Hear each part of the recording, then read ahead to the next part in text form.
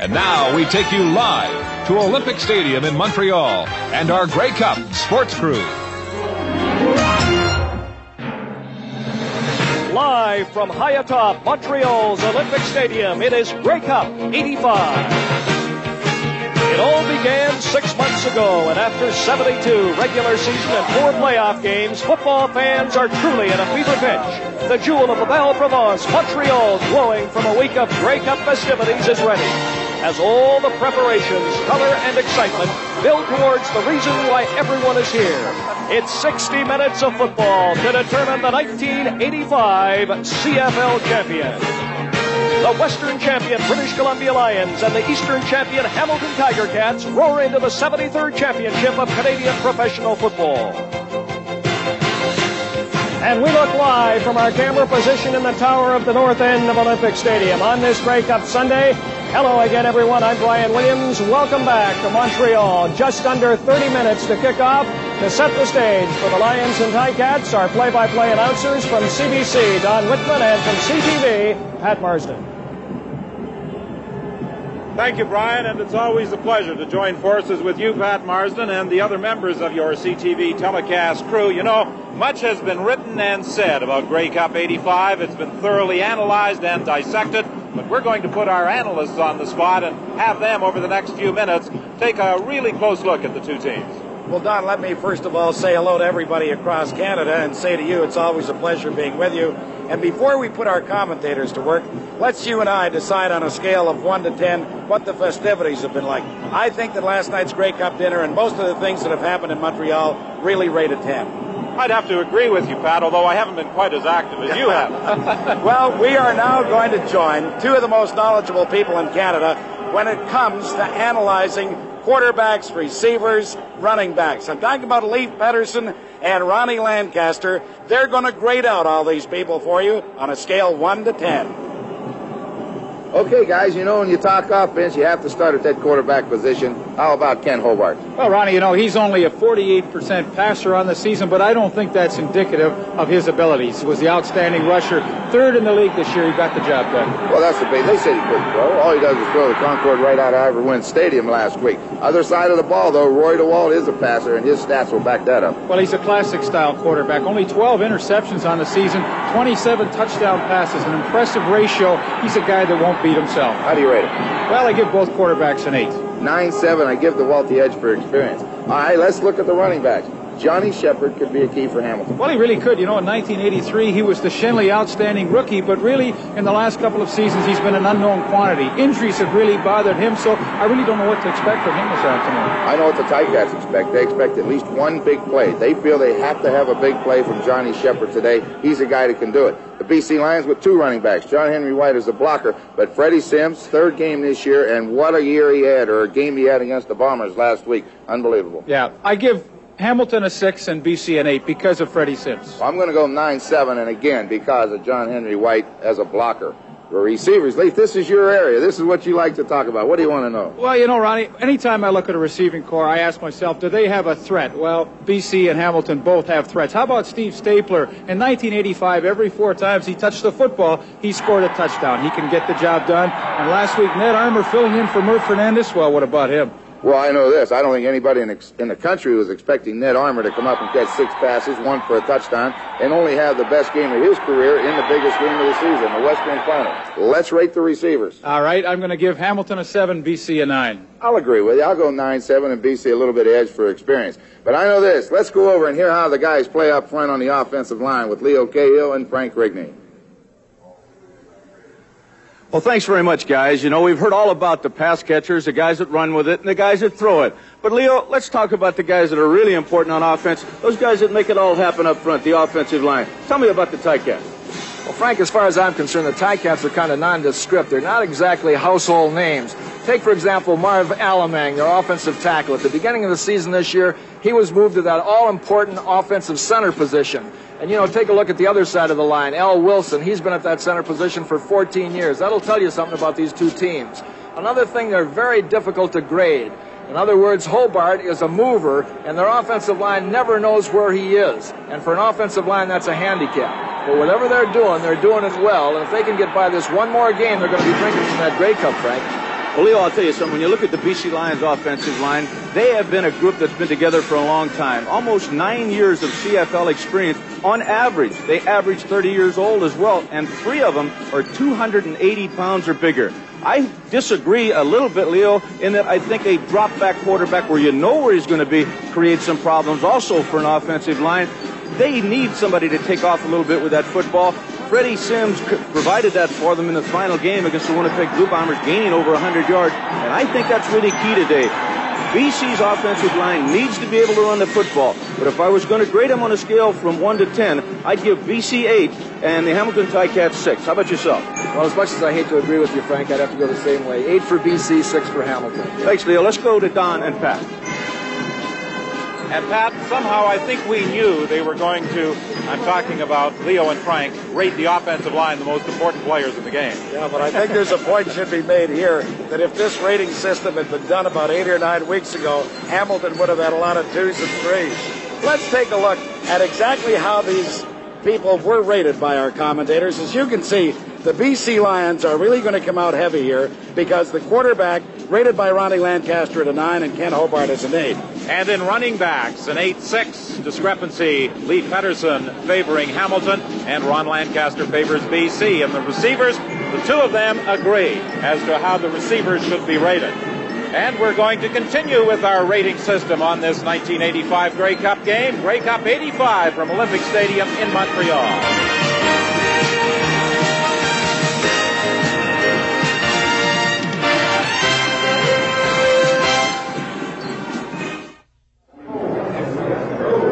The second consecutive year for the Hamilton Tiger Cats in a Grey Cup game. For the British Columbia Lions, it's been 2 years since they played in the Grey Cup game. But in the dressing room of the 2 teams, I'm sure some very anxious moments in these final minutes before the actual kickoff. I think that more people are anxious, more so than the players sitting in the stands. Let's go back to Ronnie and Leaf. Well, thank you, gentlemen. Ron, there's no question that both the BC Lions and the Hamilton Tiger Cats definitely take different approaches to how they cover the passing game. Especially at the linebacker position. The BC Lions sometimes, they're always blitzing somebody, and they'll bring all of them at times. So a lot of the times, they aren't even involved in pass coverage. Yeah, well, Glenn Jackson, Kevin Kona, they've got 2 guys that can really play one-on-one coverage. On the other end, Hamilton's linebackers, Leo Ezrins, Ben Zambiazzi, and Greg Gary, they like to sit back in that deep zone coverage. Well, they sure do. If you'll notice during the game, they will be 4 yards off the ball a lot of the time. That allows them to get deep and force the quarterback into mistakes. Let's rate the linebackers. Oh, listen, I've got to give them both a 9. They're outstanding groups. I'm going to give Hamilton an edge, 9-8. I like those Tiger Cat linebackers. Well, secondaries, they both are distinctive as well because one plays a lot of man and the other one plays a lot of zone. Hamilton this year in that zone coverage set a new 1985 CFL record with 46 interceptions. And they had both of the leaders. Let's face it, Paul Bennett and Les Brown led the league in interception. They sit deep, force the quarterback to make mistakes. They bend and don't break. BC, though, shuts you down. Well, they really do. They're a reckless group. They play a lot of man-to-man coverage, puts a lot of pressure on their players, but they always seem to arise to the occasion. You know what that tells me? You can play defense using different approaches as long as you get the job done as the end result. It all comes down to philosophy. The only philosophy both these clubs have today is win. Let's rate the defensive backs. I give them both a 9 again. I'm going Hamilton again, 9-8, because they set an interception record. Let's go see how the defensive line play their games today with Frank and Leo. Well, thanks again, guys. 2 really great defensive football teams out there today. We knew you'd talk a lot about the interceptions they had in 1985, but we really think that the pressure by that front 7 has caused most of those interceptions. Leo, Hamilton was able to put that pressure on with a very basic defense. Over in Hamilton, they call it guts football, and what they did all year long was send 4 people, and those 4 people got there. Now, when you send a front 4 and they get there all year with consistency, that lets your linebackers get back there a little bit, analyze things, look around, play the pass, and recover to the run, and that's a big advantage. Number 77, Grover Covington, he got 16 sacks this year to lead the CFL. He was outstanding all year long. As long as they can get to that passer with that kind of frequency, they're helping the linebackers out. They're making a real game of it. Frank, you know, early in the season, I thought that the Hamilton Tiger Cats won most of their games due to that great defense. That's very true, Leo, but let's don't forget the BC Lions. They've been consistent all year long, particularly on defense. They led the entire Canadian Football League in quarterback sacks, and they also led in average against the run. So they basically do everything, and they do it with everybody. They'll bring linebackers from all over the place. They have 7 people that are almost interchangeable. James Parker is more often than not the guy that gets there, but they actually can get pressure from any of the down four linemen or the linebackers. I want to rate these two football teams. I would say the defensive line against the run has a big edge for BC, and because of that, I give them a 9-6 edge over Hamilton. Well, BC has that great quickness in their defensive line. You're right. I'd give them a 9 too, but I like Hamilton's toughness. I'd give them a 9 also. If we look at the linebackers, and they are used quite differently, Leo, I'd still give a slight edge to BC, although Zambiazi's really great. I'd give BC a 9-8. Well, I like Zambiazi too, and I think I'd give Hamilton the 8, and I'd give BC the 7. All right, let's talk about the last phase of the ball game that really hasn't been discussed at any great length. What about the kicking game? Any big edge? Well, Frank, I've never seen two better kickers. They've won a lot of games for both teams this year also, so I'd have to give both kicking games a 9. All right, I think I'll agree with you, Leo, for the first time. Oh, that's nice. But if we turn to the return game, I'm going to give the BC Lions a huge edge. Even though Paul Bennett has the career record returning punts, Darnell Clash can break open football games. I give BC a 10-5 edge. I'm not too sure it's not the best return team I've ever seen with BC. I'd have to give them a 10. I like Hamilton, but they got to be a 7. Great team speed. Let's go to Pat and Don. When I'm now convinced these guys took too many hits in the head. I'll guarantee you that. All I know is the BC Lions won 13 games, lost only 3. The other guys were 8-8. But anyway, let's take a look at these statistical stories. Well, they rate the defensive backs fairly even. Same with the linebackers. Hamilton did have an outstanding defensive team this year. But one of the reasons I think, Pat, is that they rate the teams so evenly is that the Hamilton Tiger Cats earlier in the year had a record of 1-7. They finished the year at 8-8 in the second half of the season, perhaps one of the best teams in the entire league. Well, they also won 8 of their last 10 games, and all 8 victories were against the Eastern Conference. Let's not forget that. But anyway, as we continue to show you how these clubs are rated, you see that the BC Lions are given an edge. Yes, in our Grey Cup report card by the analysts, 182 for the BC Lions, 153 for the Hamilton Tiger Cats. They're getting closer to kickoff, and this is Grey Cup 85 from Olympic Stadium in Montreal.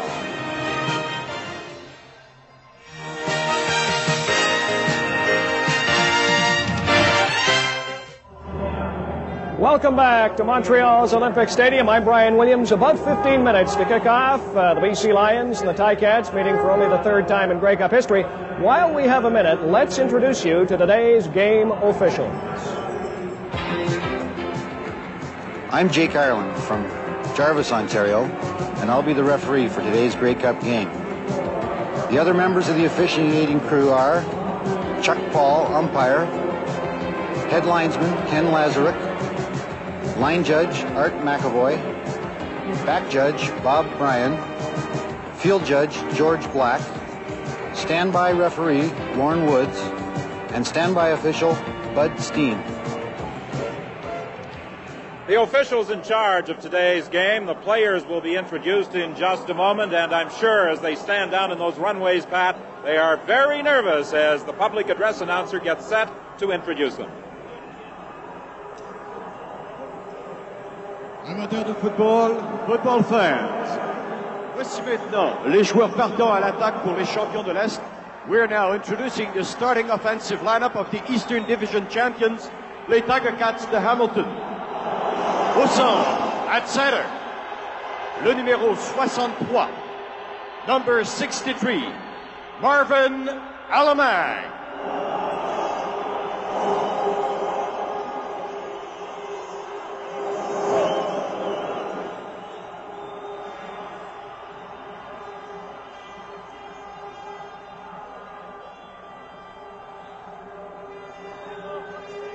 Garde à gauche, left guard, numéro 58, number 58, Jason Riley.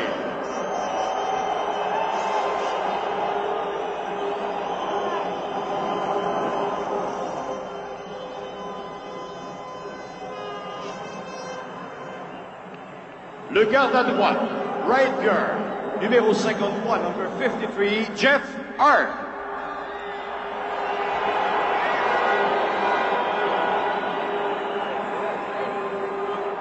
Bloqueur à gauche, left tackle, numéro 68, number 68, Mike Dirks.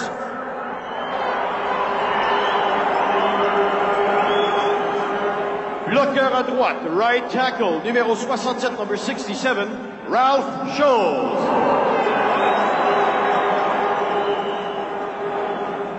Eddie Espacé, wide receiver, numéro 3, number 3, Steve Stapler.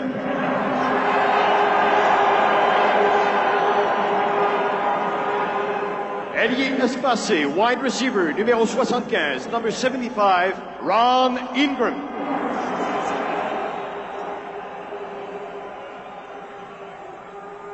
Demi-inséré, slot back, numéro 21, number 21, Rufus Crawford.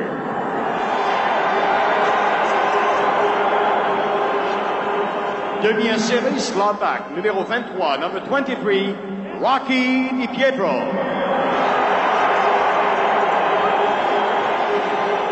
Demi, running back, numéro 19, number 19, Johnny Shepard.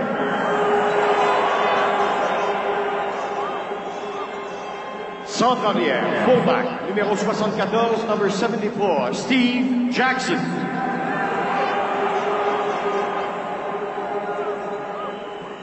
Et le quart, quarterback, numéro 4, number 4, Ken Hobart.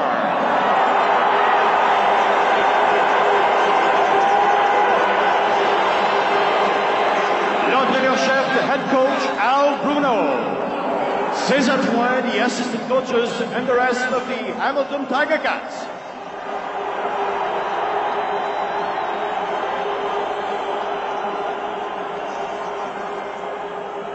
What a job Al Bruno has done with the Hamilton Tiger Cats since replacing Bud Riley late in the 1983 season. That year he got the Ticats to the Eastern Conference Final. They lost on a controversial call to Toronto. Last year to the Grey Cup game, losing to Winnipeg. Al Bruno and company hope to win it all this year in Grey Cup 85. Now, let's meet the BC Lions.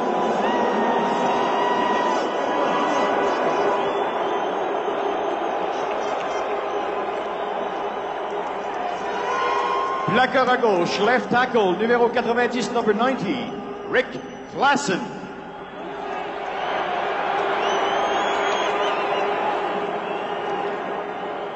Plaqueur à droite, right tackle, numéro 77, number 77, Mike Gray.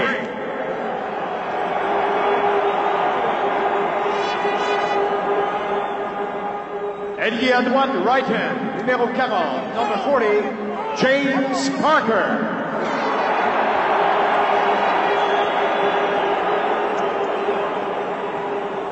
Secondaire à gauche, left linebacker, numéro 31, number 31, Kevin Konar.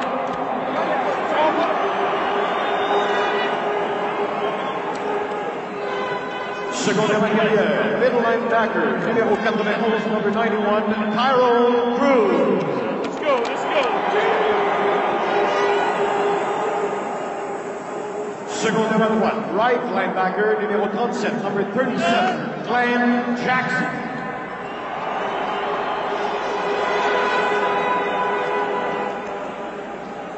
Demi-point à gauche, left cornerback, numéro 1, number 1, Darnell Clash.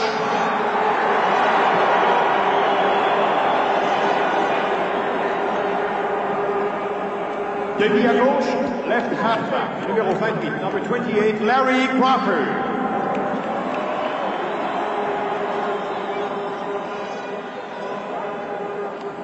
Maraudeur, safety, numéro 4, number 4, Nelson Martin.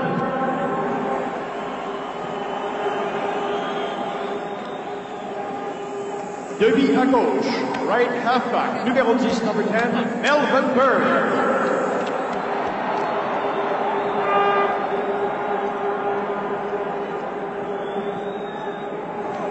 Demi de point à droite, right cornerback, numéro 18, number 18, Keith Gooch.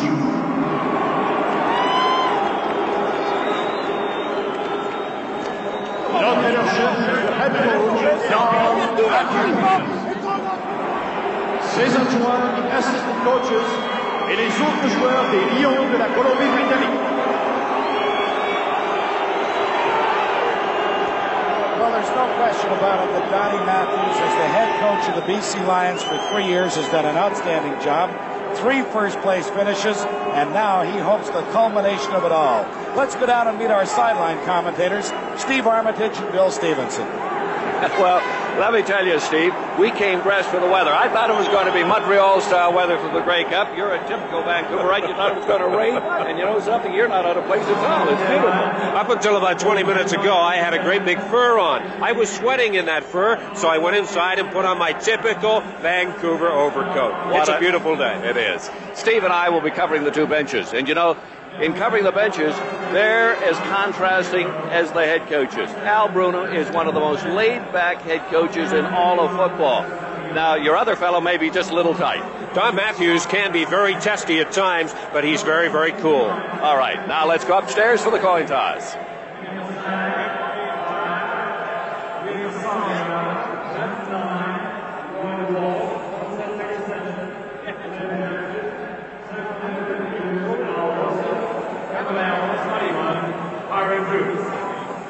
And veteran Al Wilson, representing the BC Lions in his 14th season, he still has not received that cherished Grey Cup ring, despite many individual honors that have been accorded him. Would have been very surprising if Hamilton hadn't elected to receive the kickoff. They want to prove that they can move the ball against BC. They feel they're as good a football team. Personally, I don't, Don.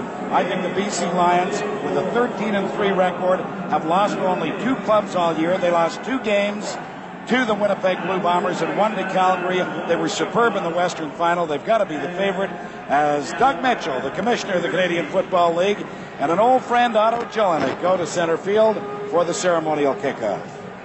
It's been a very busy week for Commissioner Doug Mitchell, but a week of relief, I'm sure, with the announcement by Mr. Edmund Ricard on Thursday afternoon that, yes, indeed, the Montreal Concords would be alive and well in the 1986 football and season. And beyond that, he made it very, very clear. We are committed to football in Montreal and to Canada because we think it's a very important thing for this nation. So congratulations to Ed Ricard and to Amasco and to Charles Bronfman. Not a bad job by the Honorable Otto Jelinek in kicking off the ceremonial kickoff down at midfield. And right now, I think the people and official party are moving into position for the playing of our national anthem.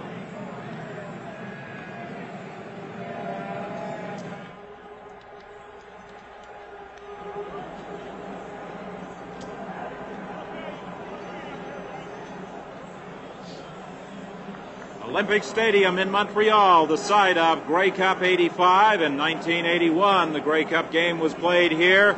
The Ottawa Rough Riders, a team that rated as a definite underdog against the Edmonton Eskimos, but surprised by jumping into a first half lead and then yielded to constant Edmonton pressure in the second half as the Eskimos won the Grey Cup game. And of course, going back to 1977, the story involving the staples that were used by the Montreal team to win a Grey Cup championship on a snow, ice-covered field. Well, let me tell you this much. As we get set for the anthem and as everybody comes to their feet, this may be the nicest day I've seen in Montreal at this time of the year in the many years I've been coming.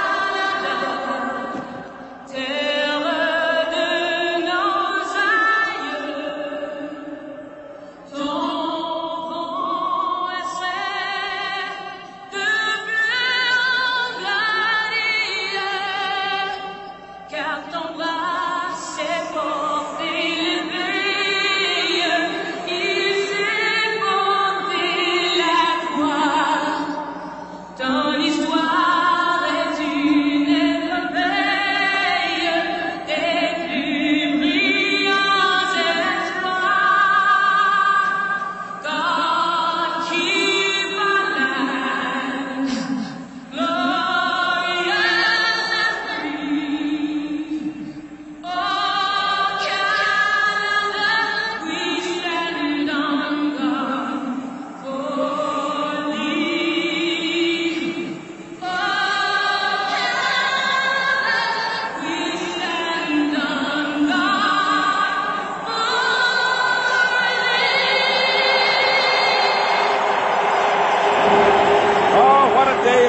be. We've got the big one for you in just a few seconds. This is Grey Cup 85 from Olympic Stadium in Montreal. Well, hello again, everybody. I'm Pat Marsden, along with Lee Pedersen and Frank Rigney. We are set to go. This is going to be a good football game. Many people suspecting that the Hamilton Ticats are going to be a lot tougher than many of us have felt. But let's not forget that the BC Lions are winners of 13 games this year, by far the best record in the CFL. And Louis Pasaglia is all set to go. So are Howard Fields and Rufus Crawford.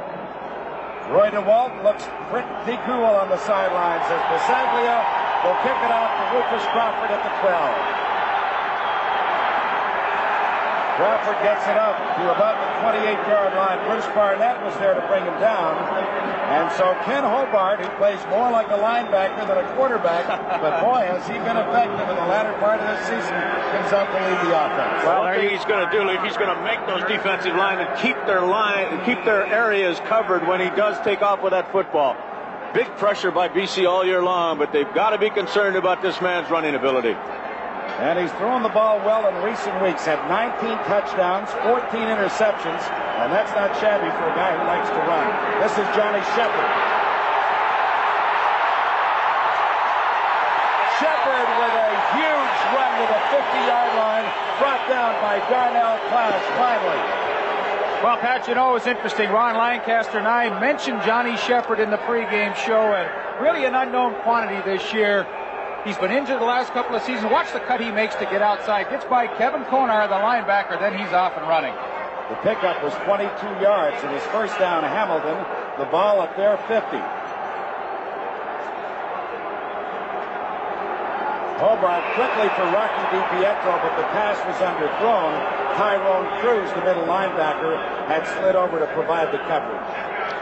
A little bit surprising right off the bat, a 22-yard gain against the best defensive team against the rush in the CFL. Well, it sure is the way you like to start the football game. I'm sure Don Matthews on the sidelines there is concerned. He knows he's got a tough defense and relying, as you see, number 9, Nick Hebler, for the big pass rush. BC Lions were number 1 in the CFL in sacks. They've got a sack situation right here on 2nd and 10, and they get to the quarterback as Nick Hebler and James Parker, numbers 99 and 40, were there to bring him down.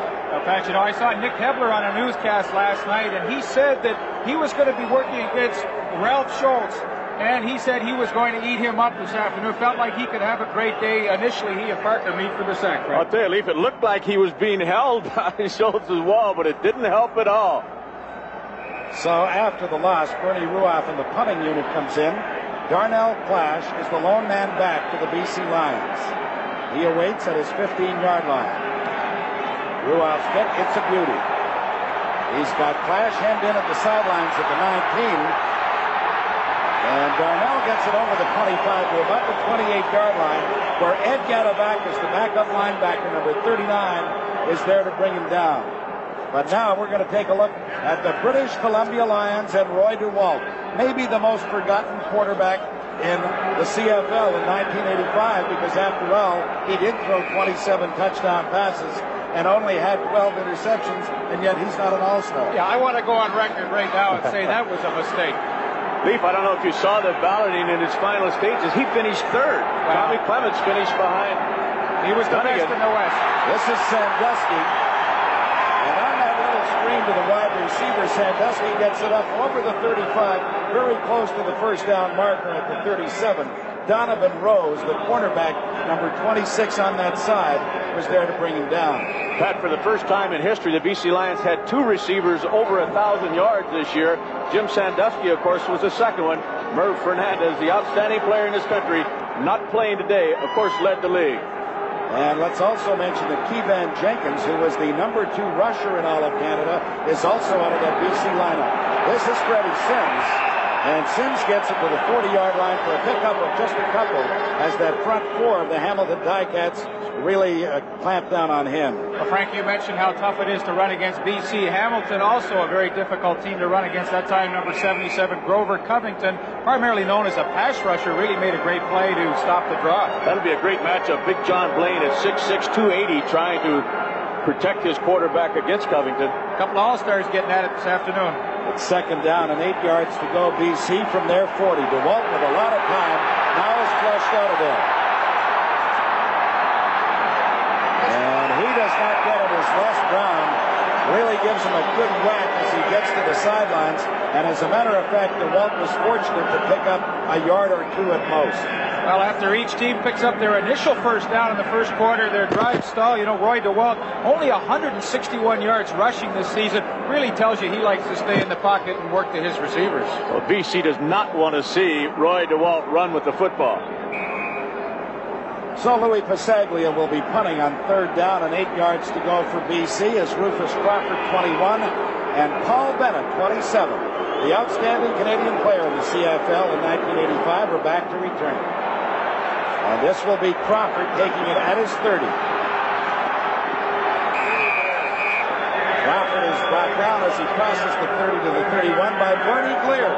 We're scoreless here at the Olympic Stadium in Montreal. This is Grey Cup 85 from the Big O in this metropolis of Montreal, Quebec. Well, this is like the opening minutes of a heavyweight boxing championship. Both guys just feeling each other up. Hamilton with that effective running play by Johnny Shepard early. Then the Lions came back with a first down gainer by Jim Sandusky, but really nothing too exciting yet. But now maybe they've seen something as Ken Hobart brings his Hamilton Ticats up over the ball at their own 33-yard line with a first down. Hobart again is grabbed by James Parker. And that is the second sack of the ball game for that BC Lions defense back at the 27-yard line. Well, initially pretty good time for Ken Hobart to throw the football. Looks like he might be a little shaken up there as he was given some pretty rough treatment from James Parker and Michael Gray. Leaf, we just talked about keeping the leverage, though, keeping Hobart to the inside, keeping your lanes, and they do exactly that. Look at Parker. He tries to go inside a little bit, but he keeps Hobart to the inside, gets help from Gray. They must keep Hobart inside. So it's second down and 14 yards to go, and the draw to John Shepard opens up again for him. And Shepard crosses the 35 to about the 37-yard line, but they're still going to be 6 yards short of the first down because of the loss on that first down play. Glenn Jackson was there to make the tackle, the linebacker, as Al Bruno has got to be saying to himself, listen, if we're going to be effective today, we've got to find some way to let Hobart either throw the ball or get him to the outside. Well, and what they have to do, too, is not find themselves in 2nd and 14 situations against this BC defense. I mean, that's a dangerous kind of place to be in.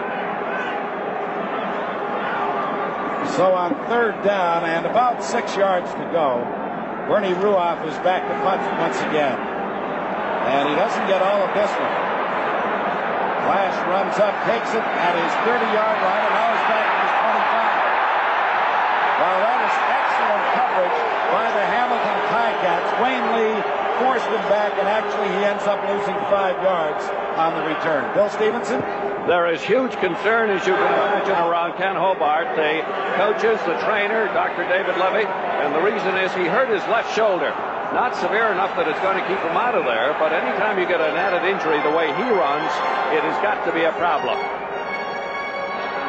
Well, thank you, Bill, and everybody, of course, keeping their fingers crossed because Hobart is one of the keys to whatever success Hamilton may enjoy here this afternoon.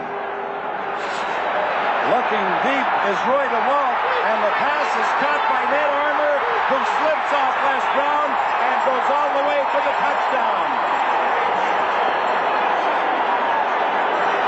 This is the man who replaced Swervin Mervyn Fernandez last week in the Western Final, was an outstanding star of that game, and now look what he does today. Pat, what a great formation, the kind of formation the BC Lions used all year long to isolate Merv Fernandez one-on-one on the cornerback. They put 4 receivers on the right side of the field, and Armour was over there all by himself. You know, Frank, at 6'1", he's got a height advantage over Les Brown, and he just took that ball away from him. And great speed, Leaf. That's one thing they do not lose by having Fernandez out of the lineup. Armour can outrun Fernandez, believe it or not. Oh, he's a track star. Flags are down. The point after by Louis Pasaglia is good. But we'll wait for referee Jake Ireland to make his assessment here. It's offside against the Hamilton Ticats. The point by Pasaglia is good. And the British Columbia Lions have really struck quickly here against the Hamilton Ticats. They've shocked them, and they lead it 7-0. This is Grey Cup 85 from Olympic Stadium in Montreal. You know, it's amazing. 3 out of the 4 wide receivers in this ballgame are from San Diego State, including that man, Ned Armour, who really provides us with the first huge play of the ballgame. Goes 84 yards on the pass from quarterback Roy DeWalt. The Lions lead at 7-0, and here's their kickoff. Rufus Crawford from the 16. He is Mr. Everything for the Hamilton Ticats. Rufus Crawford is finally brought down by Darnell Clash, but he gets the ball out to the 39-yard line. Let's have a look at that touchdown one more time, and really excellent coverage by Les Brown. Ned Armour just simply took that football away from him. What a big game, of course, he had last week against the Winnipeg Blue Bombers. 6 catches, 137 yards, and the first score of this football game. And when you've got man-to-man and the guy doesn't hang on to the ball carrier, it is a touchdown. We saw it happen right there. The pass intended for Ron Ingram was in behind it. It's a tough thing for the Hamilton Tiger Cats. They've really got to try and get a few first downs put together here. They've been scored against. They want to try and establish some momentum. Ken Hobart's been hit hard a couple of times. Just throw that quick pass like he did, but you got to be on target. You know what you've got to say about the BC Lions, too? I mean, let's face it, they suffered injuries to Fernandez and Keevan Jenkins, and they've got people to insert in their lineup, you know, where they don't lose an awful lot. That's right, Pat. Last week, Freddie Sims gains over 130 yards. Hobart again cannot find anybody open, and he is forced out by Tyrone Cruz, the middle linebacker. And so, again, the Ticats are going to have to turn over the football. Well, that's just simply an outstanding job by Darnell Clash and Larry Crawford on that right defensive secondary side. No running room for Ron Ingram downfield, and finally Ken Hobart, you'll see, is going to run out of room and just take it out of bounds. One of the few times you saw the BC Lions in zone defense as they drop back covering those people. Normally, they'll give you man-to-man and really come after your quarterback. Yeah, the problem for Hamilton, once again, 2nd and long. Good punt by Bernie Ruoff. Darnell Clash is back at his 18-yard line. Jadovekis is there to bring him down as he crosses the 30 to the 32. But let me say it again in case you've just joined us.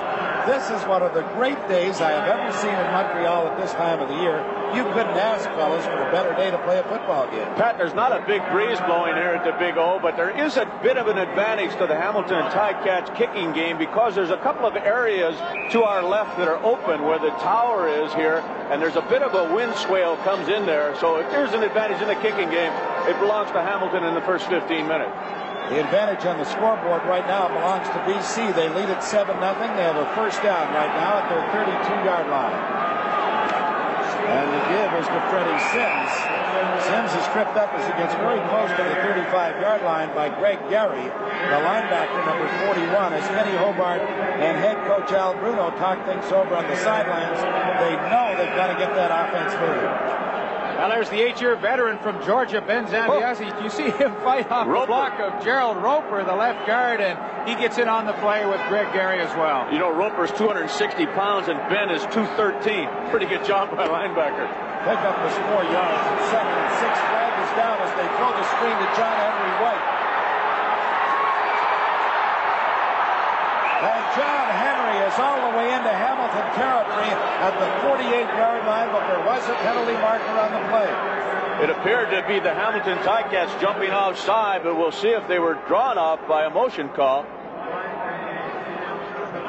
Well, really set up well, though, by Roy DeWalt and his offensive lineman. Get that penetration, get the lineman out front. You know, John Henry White, over the course of the season, averaged 8.9 yards when he caught the football. That's outstanding for a fullback.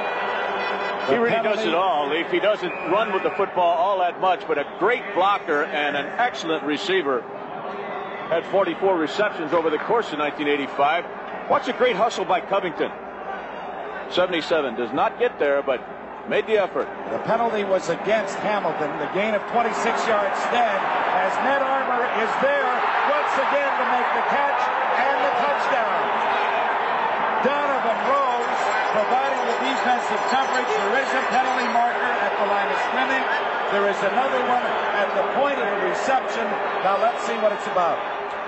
Well, if you can believe Leo Ezrins, he says it's coming back. Well, they're going to need a rope to get a hold of this guy, Ned Armour, because he's just running wild out there. Well, they called him for interference on that. They said he gave Donovan Rose a push to make that reception. Jake Ireland's going to sort everything out for us. Don Matthews, he's certainly not happy with that call.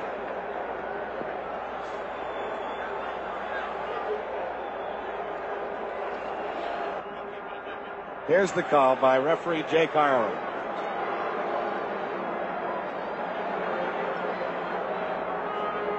All right, the call is quite simply this. Offside against BC. It was declined. Pass interference is accepted. So move the ball back 10 yards. Make it 1st and 20. BC the ball at their 51-yard line. DeWalt set up the screen again to John Henry White. Oh, and what a play. A great tackle for the Hamilton Ticats by Mark Streeter, number 20, because John Henry White was just getting in full gear. He was getting set to turn it up for a big game. Well, Riggs, that's what happens when you play that zone defense. And, of course, on 1st and 20, you know Hamilton's going to be sitting in that kind of coverage. It allows a guy like Mark Streeter, the inside safety, the ability to read the play, see it happen, and then come up and support. He did a super job. Well, Mark Streeter's been around the CFL for 4 seasons, and this year had a couple of interceptions in that great crew that picked off 46 for Hamilton. The pass over the middle was intended for Freddie Sims. Roy really drilled it in there, and Sims could not hang on. There you go. Freddie heard the footsteps there with Big Ben Zambiasi breathing down his neck. Well, after Zambiasi dropped Roper at his tracks, I guess he could. Well, I don't blame him. So the BC Lions, leading at 7-0, send Louis Pasaglia and the punting unit onto the field. And the Ticats drop back Paul Bennett, who's been suffering from a hamstring injury, and Rufus Crawford, who was out much of this season with a knee injury. They're both back to return the punts in this, the most critical game of the year. Crawford has this one bounce in front of him and out of bounds. So the Ticats are going to put it into play at their own 24-yard line. That's where Ken Hobart and the Hamilton offense will have the pigskin when we come back. It's 7-0. BC leads it.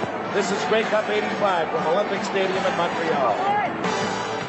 Pat, I don't know about you, but I'm tired of giving those coins away all the time, all that gold. How come they can't bring some of it up here? I'll tell you, we're talking about over $8,000 worth for every one of these players who was selected outstanding in this game. I'll take it. Ken Hobart and the Hamilton offense start at their 24-yard line. And Hobart going deep, looking for Rufus Crawford, but the ball was over his head. Boy, there was coverage back there. We're talking about 3 guys, Nelson Martin, Larry Crawford, and Keith Gooch. There was no way he was going to get that one in there. Riggs, you always worry about a young quarterback playing in his first Grey Cup game. I know Kenny Hobart's really been on a roll the last half of the season, but really in this first quarter, I think he's been kind of rattled. I think that pass rush got to him early, and that was a poorly thrown ball and not in the right area. You're right, Leaf. He has to have a little patience, take off with the football, which has been his long suit all year long. Try to hit those little dump-off patterns, maybe to Rocky DiPietro. Get something started. It's 2nd down and 10 with the ball at the Hamilton 24. Flag is down. And Hobart's pass was intended for Rocky DiPietro. It's going to be holding. Glenn Jackson very nearly picked it out. But we'll see what the penalty marker is about. I'm sure it's holding, Pat, against the Ticats, and of course will be refused. Well, you know, it's tough. You work all week against a team that you think is going to blitz and play a lot of man-to-man. Now all of a sudden you find yourself in 2nd and long. Hamilton number 58. Decline, 3rd down. Well, that's Jason Riley, the left guard that got caught for holding, but 2nd and 14, 2nd and 10, 2nd and 10. BC's just sitting back in his zone, and Hobart can't do a thing with it. And so right now, Bernie Ruoff is standing inside his 10-yard line to punt once again to Darnell Clash. And sooner or later, Clash is going to break one of these things. He's back at his 35. And he's out now over the 50 to the 51-yard line. And again, the BC Lions are going to have excellent field position. Rocky Pietro was down there to make the stop for the Ticats, but now it's really imperative that Hamilton be able to contain the Lions here, because it looks to me as though Roy DeWalt and that offense is really starting to find itself. They had a touchdown call back. They already lead the ball game 7-0 with 5:24 left to play in this opening quarter. Ned Armour is keen to get out here. He wants to break that formation, but referee Jake Ireland says, we're not set yet, so let's go get him again. The only touchdown of the ball game, an 84-yard pass and run, Roy DeWalt to Ned Armour. And again, here's that wide receiver screen to Jim Sandusky. And Sandusky is into the Hamilton 45-yard line before Howard Fields brought him back. That's exactly what I was talking about. Roy really seems to know now that he can set these guys up. Well, great block by Ron Robinson, the big receiver, to the outside. You see him, number 16. He got Donovan Rose, just enough of a piece of him. A little Sandusky can move with that football. Yeah, but ball control with the passing game. Quick pass picks you up a first down. At the Hamilton 45-yard line. Now they do it to the other side, and Sandusky is there to make sure that he covers the ball, because it obviously was a lateral pass as well, so they'll end up losing 3 yards on the play. Mark Streeter made sure he didn't get up and go.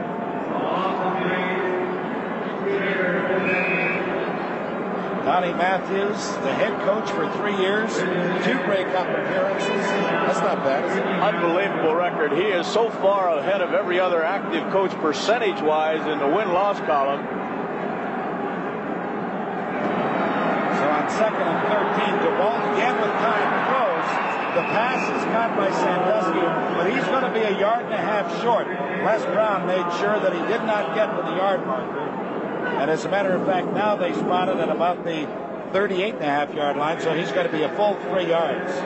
Pat, I just wanted to point out that the Hamilton Ticats are doing some deals in their line. They're only bringing those front 4 people, which we anticipated. They are crossing over, but they're not getting pressure against Roy DeWalt. That time they just came straight ahead. Normally they've been doing deals with 2 defensive tackles, but no pressure on DeWalt so far. Well, Riggs, you and Leo Cahill talked about both offensive lines in your opening in the pregame, and you mentioned the experience of the BC Lions, and it really shows there. They did an excellent job in forming that pocket for Roy DeWalt. Well, I think Hamilton's going to have to bring some linebackers at least once in a while, maybe a halfback blitz, just to make Roy aware of it. Les Brown, who had that unfortunate happening of covering Ned Armour and then slipping off him to allow Armour to go the full distance for the touchdown, was shaken up on that previous play. He's out of the ball game as Louis Pasaglia will try a 44.5-yard field goal. And it is good.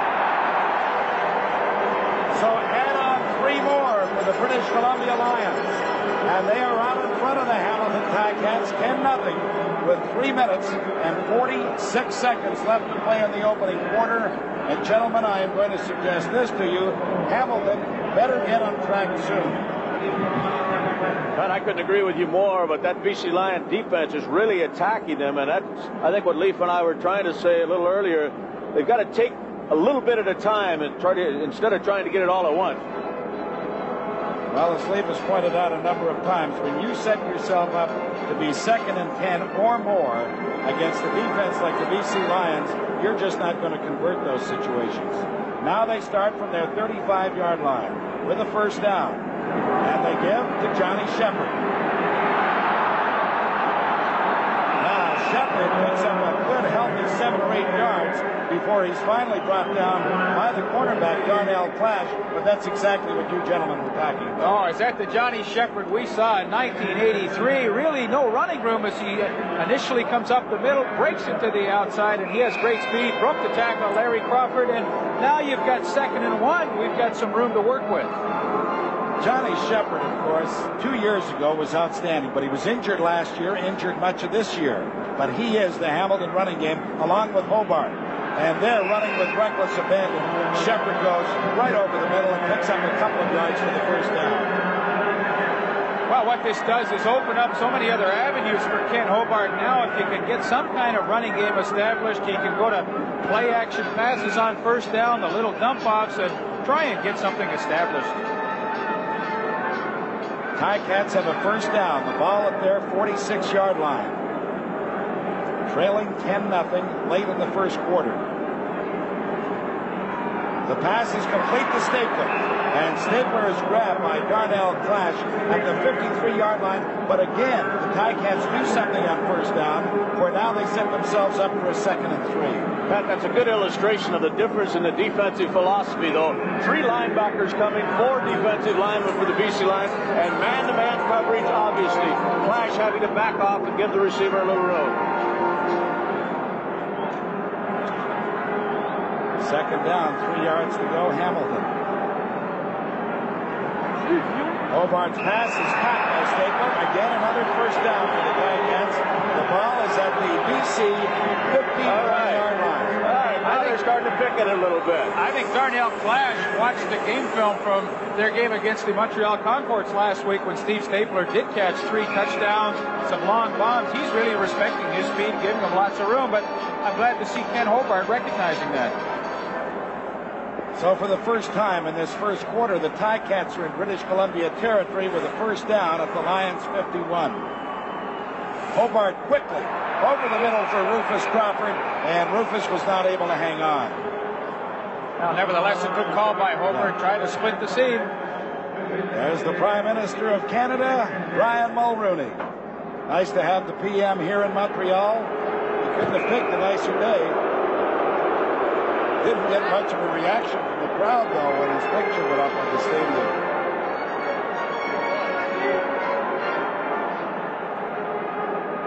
So it's 2nd down and 10. Hamilton at the BC 51-yard line. Hobart down the middle, way over the head of the intended receiver, Roger DiPietro. Larry Crawford went high, hoping to spear it himself, but it was well overthrown. James Parker put some pressure on Ken Hobart, and that obviously had something to do with the errant pass. That they do give a young quarterback an awful lot to think about. That time they played the Hamilton type of defense, just bringing the front 4 and laying everybody back off there now. But if nothing else, Hamilton has established some field position. That's right. They picked up 2 very important first downs there. Good punt by Bernie Ruoff has Clash at his 6-yard line. Gets to the 10, so that was an important series for the Hamilton offense. And a good punt by Bernie Ruoff. Ed Gadabakis, who's been down all day on that special team unit for the Hamilton Ticats, was there once again to make the tackle. And now, for the first time, BC is going to be hemmed in their own end with just 44 seconds left to play in this opening quarter. There's no secret. Bernie Ruoff, when he's punting that football, angling it towards the sidelines to let his tacklers get down and have a good angle. Ed Gadabakis, you saw on the sideline, number 39, second time he's made the play here in the first quarter. A man that many of us thought would be a factor in this ball game, John Pankratz, still hasn't caught a football. As DeWalt goes deep for Sandusky, he makes the catch, a sensational grab. And again, Les Brown was the cornerback on the play. He cannot believe it as Sandusky makes an unbelievable grab. Well, watch the move. Initially he gets outside. Les Brown really kind of relaxing. I don't think he thinks the ball's coming to Sandusky, but Roy DeWalt puts it in the perfect spot. When you're throwing deep, throw it towards the sidelines where the corner can't make the play. Not a bad catch either.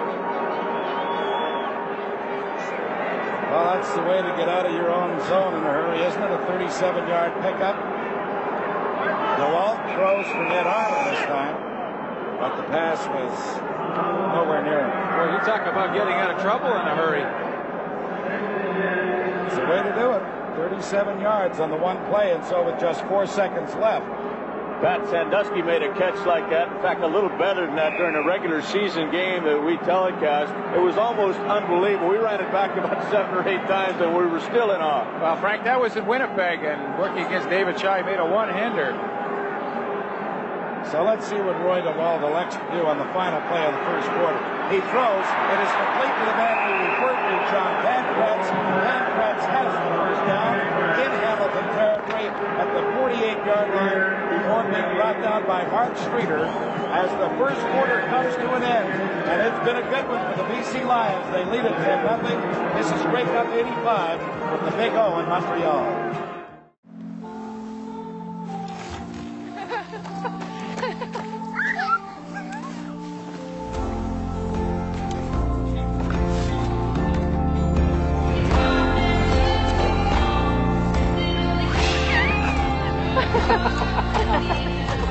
Here's to the everyday things that end up being everything. Here's to all things simple, with casual clothing and footwear from Marks.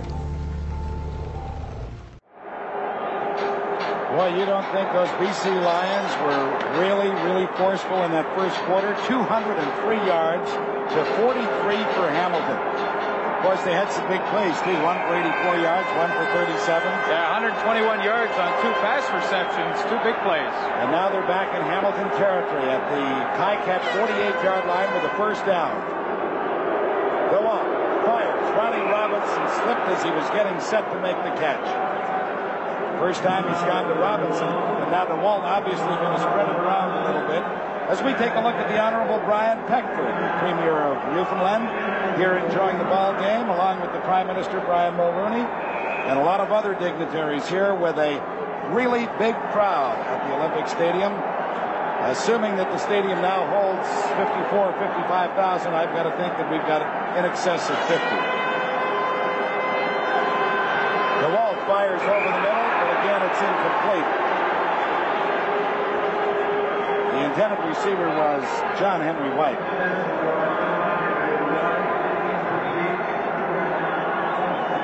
So the Ticats bent a little bit, but they didn't break at least. And it's important now that they really hang tough defensively. Well, that's their theory on defense, is bend, don't break. They play a lot of zone that time. They forced Roy DeWalt to go underneath those linebackers, and even if he had hung on to the football, he would not have picked up a first down. Well, Louis hasn't kicked for as good an average this year, but they've asked him to kick it away from the receivers quite often. I think he's trying to do that again. He did it well, and Rufus Crawford picks it up at his 10, but because the cover team was able to get down, he only picks up 3 yards. So now it is really going to be tough on the young Hamilton quarterback. The rookie they acquired from the Edmonton Eskimos, believe it or not. Boy, let's say something about those Eskimos who had a great year. And let's say hello to an old pal of all of ours. JD, Jack Barker, the head coach of the club, is in hospital. Well, we understand, Pat, that he's either getting out today or tomorrow, and we certainly wish him all the best. Absolutely. So the Ticats start from their 13-yard line. Hobart over the middle. It was very nearly picked off by Glenn Jackson. That would have been disastrous. They brought everybody on that play but one linebacker, and that linebacker almost had 6 points. Well, there's no question the BC defense is trying to rattle Ken Hobart, giving him a couple of different looks to see, and Glenn Jackson should have had that one. Now let's tell you the story of Ken Hobart. He played for a couple of teams in the USFL, Denver and Jacksonville. He was a great player at the University of Idaho, but he was signed by the Edmonton Eskimos, who then sent him to Hamilton. Hobart throws down the middle, off Rocky DiPietro's outstretched hands.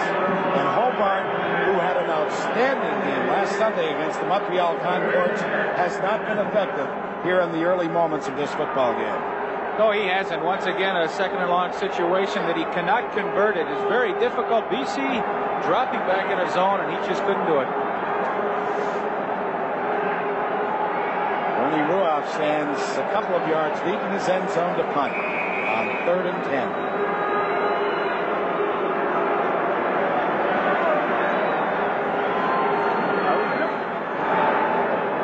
Hangs it high.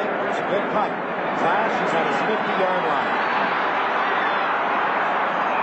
And he ends up on his head when Wayne Lee was there to bring him down at the 48-yard line. But the Lions lead at 10-0. This is Grey Cup 85 from Olympic Stadium in Montreal.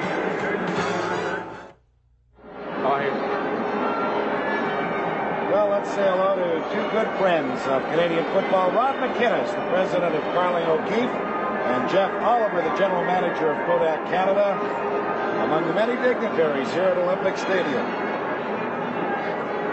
Pat Marsden along with Lee Pedersen and Frank Wigney. Watching the BC Lions put on an impressive performance. They lead at 10-0. And want to remind you that we have a terrific show for you at halftime. It's called Discover the Stars, and you will, I know, enjoy it. You'll also see first half analysis with all of our expert commentators and the statistical story of that first half. DeWalt fakes that screen that he's been so effective with. Fires it down the middle. It's complete to the 15-yard line to John Pankratz. And, I mean, that is just perfect offense. They went so effectively to that flanker screen so often, they faked it this time, just went right down the middle to Pankratz. Yeah, and what they do, too, with Pankratz is they fake him coming out on the block, and everything just opens up like the Red Sea. Here you're going to have a great look at it. Watch the Hamilton defenders race up. That frees Pankratz down the middle, and they just can't get over to make the play in time. First down to the end zone. Boy, I'll tell you, did he take a chance looking for Pankratz again. But there was just great coverage by Mark Streeter, who went high in the air, tried to one-hand it. Unfortunately for him and the Ticats, weren't able to do so. I thought Roy was trying to throw it away, but Streeter almost made a tremendous interception. So it'll bring up a second down for the Lions. The ball at the Hamilton 15. Ticats desperately need a big play defensively right now.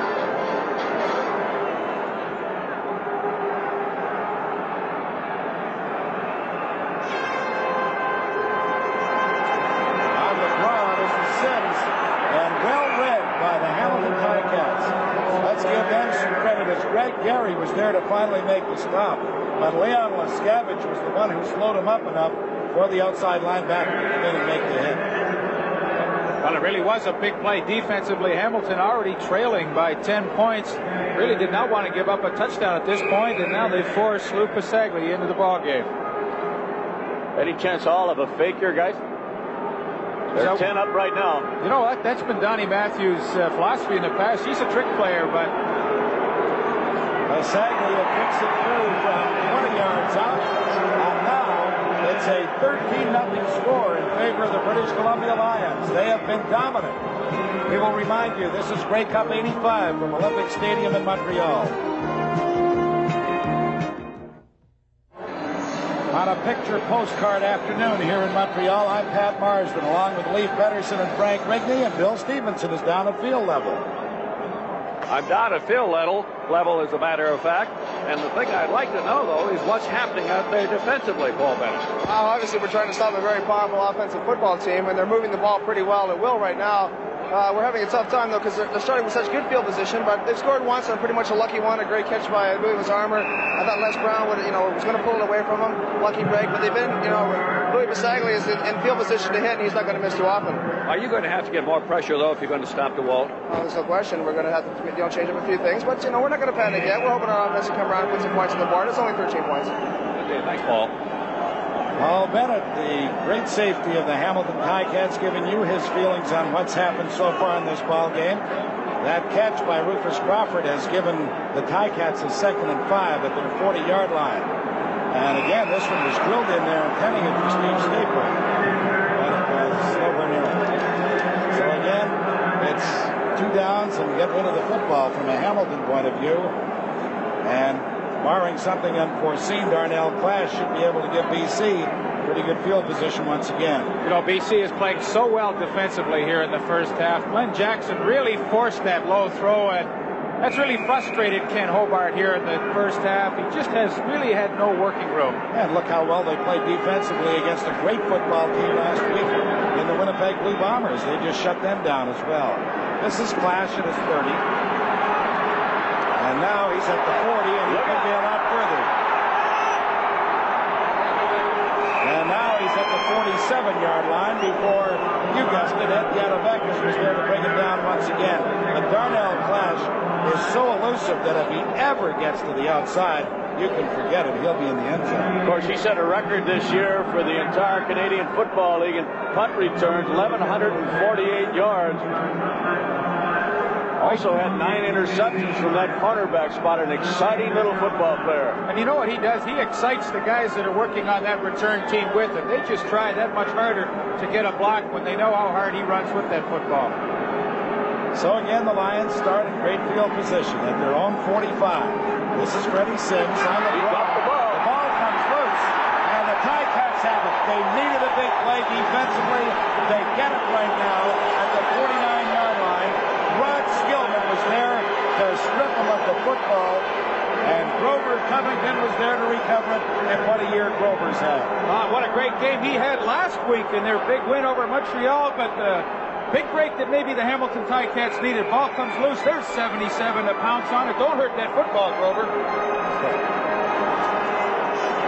We're going to find out right now if we're going to have a football game, because this is the opportunity Hamilton had to be looking for.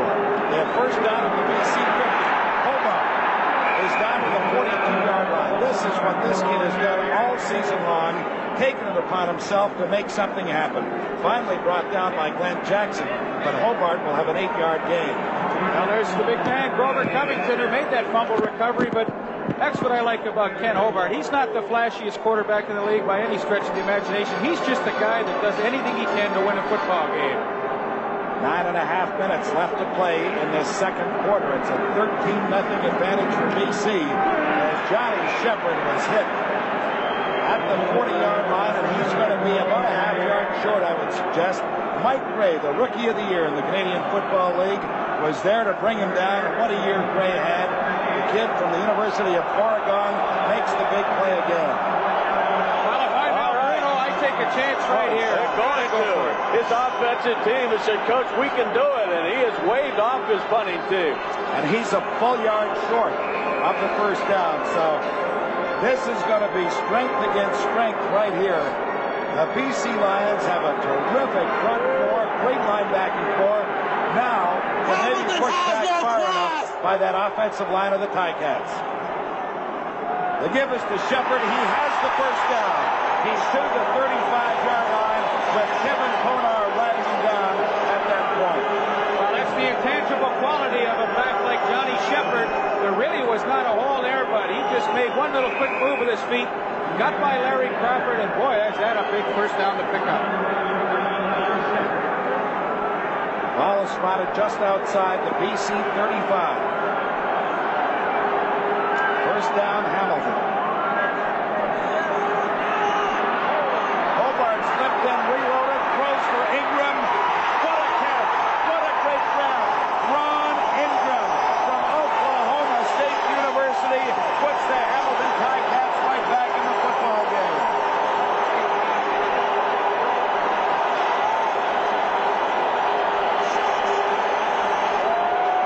It was unbelievable. If we keep this going, you'll see Tyrone Cruz, number 91, get a free shot. Stop it. Right here. Here's Cruz coming in there all alone. If he comes in under control, he's going to sack the quarterback. He goes right by him. And what an adjustment to the football Ron Ingram makes. He had a big touchdown last week and simply outfights Keith Gooch for the football. The Ticats are back in it. Bernie Ruoff's point after, as usual, is good. Hey, we've got ourselves a football game with 8:03 left in the second quarter. It's now BC 13, Hamilton 7. This is Grey Cup 85 from Olympic Stadium in Montreal. We've got 8 minutes, 3 seconds left to play in the first half. And BC, who had everything their own way, now find themselves really in a football game. As you take a look at the man who really did a job to go up and get that football, Ron Ingram has put Hamilton back in the game, trailing now just 13-7. That's Bernie Ruoff. He's set to kick it off to either Mel Bird, number 10, or Darnell Clash, number 1.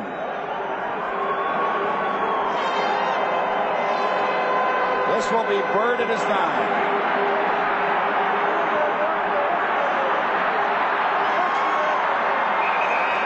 Bird with a good return is up to the 39-yard line. And Donovan Rose was there to bring him down as we go to Bill Stevenson.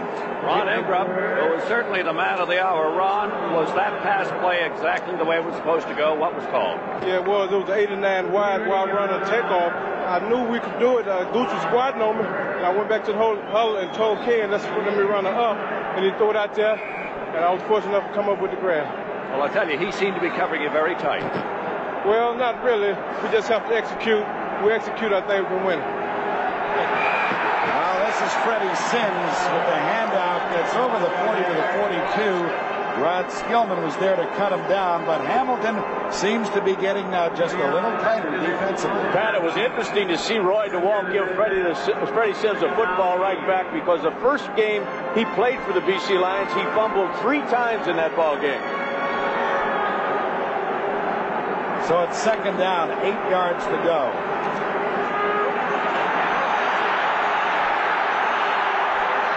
DeWalt's pass is very nearly picked off by Leo Esrins. But DeWalt was under great pressure. And, of course, that's exactly what Hamilton wants. Let's make him run and throw on the dead run. Grover Covington really put the pressure on him. And he did a great job, Leo Esrins. 8 years in the Canadian Football League, spent a lot of time with the Winnipeg Blue Bombers, came over to the Ticats. He had an outstanding year. I felt he should have been on the Eastern All-Star team, was overlooked, but great play there.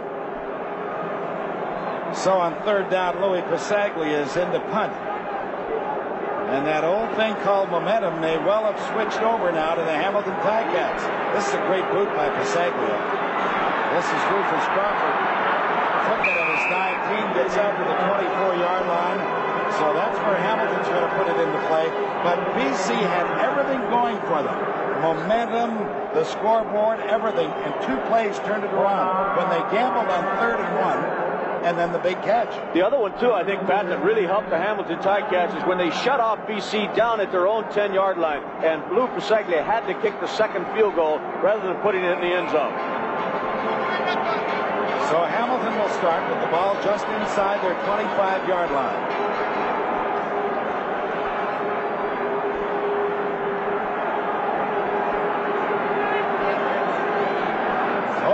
Over the middle, no good. He was looking for Rocky DiPietro. Rocky never did get to him. There was a lot of pressure on the Hamilton quarterback. You know, fellas, if you look back at the statistics of 1985, you will not find the Hamilton Ticats very high offensively, but what they did extremely well was take advantage of those turnovers the defense provided them with. At that time, of course, a fumble recovery by Grover Covington led to that touchdown by Ron Ingram. Lee, just to make your point, they had 288 yards on average offense, 8th best in the CFL. BC averaged over 100 yards more than they did during the season. Hobart, he was going deep looking for Rufus Crawford or Ron Ingram. And now Ingram has something to say to Keith Gooch. And we'll keep an eye on those two, because that's going to be interesting from here. If I was Gooch, I wouldn't be saying much of anything. He just gave up 6. But Hamilton is going to have to get rid of the football once again with 6 minutes and 7 seconds left to play in this second quarter.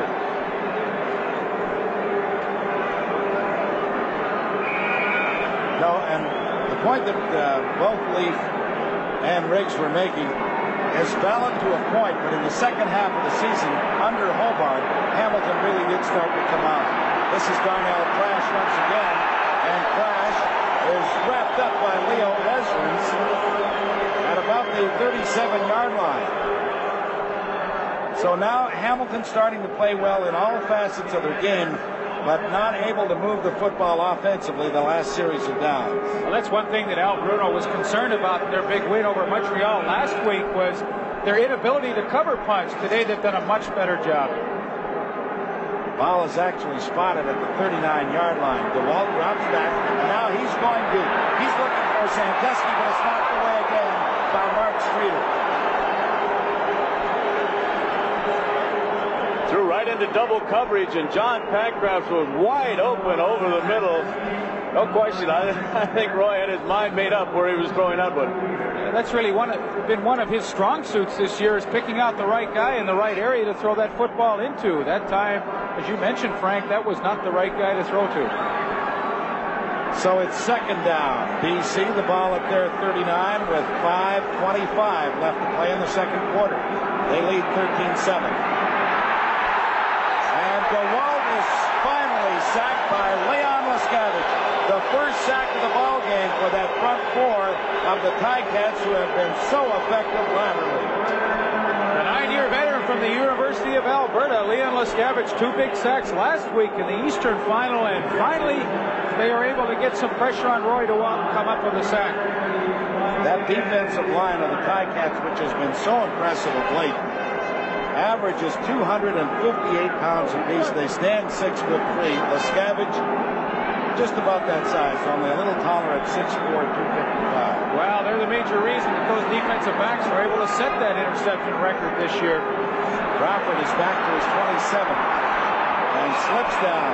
It's a little wet in some parts of the field, and you saw there Crawford just lost his traction as he crossed the 30 and got to about the 31-yard line with 4 minutes and 55 seconds left to play in this first half, and it has become a very good football game.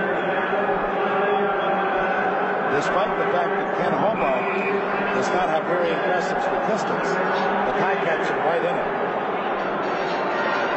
The only one they really care about, Ben, we all know that. They're only 6 points down. First down, Hamilton at their 32. Hobart throws it over the middle, and it goes as an incomplete forward pass. Looking for Rocky DiPietro, but he was hit immediately by the middle linebacker, Tyrone Cruz, number 91. Well, he's one of the most active middle linebackers in the Canadian Football League. Plays the run superbly, and also the pass came up, and really Rocky DiPietro had that football, but it was the good hit of Ty Cruz that knocked it loose. You know, Ty's big for a middle linebacker in this league. He's 238 pounds, and he does get around extremely well for that size. Been around the CFL for 6 full seasons, so Ty knows what has to be done in that middle linebacking position. Second down, 10 yards to go for Ken Hobart, outstanding player in Eastern Canada this year. And this is what he does best.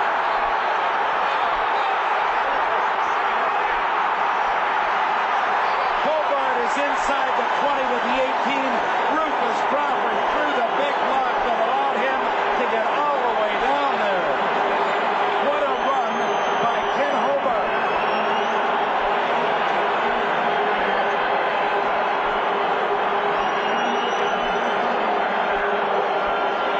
Now you understand how important this man is to this offense. Watch the block on the right side by number 21, Rufus Crawford. He sits back there, can't find anybody. There's Crawford's block just in front of Hobart, and he uses it to great advantage all the way down to the 17-yard line. First down, Hamilton. They trail by 6 points with 3:50 left to play in the second quarter.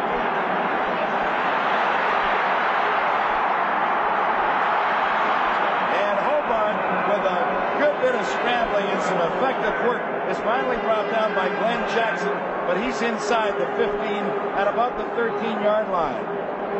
I'll tell you, it's only because of his great running ability. He didn't lose about 7 or 8 yards with James Faulkner, the quick one, right in there. Watch number 40. Now, it really shows you why he finished third in the Canadian Football League in rushing this year. Seems to have eyes in the back of his head, but could not get around the 10-year veteran Glenn Jackson. Unbelievable to think that this man rushed for over 900 yards, and that has never been done in the CFL ever in the history of this league. By a quarterback.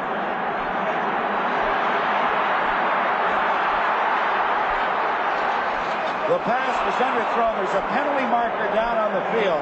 Hobart was scrambling around so much, he just didn't have time to get set up.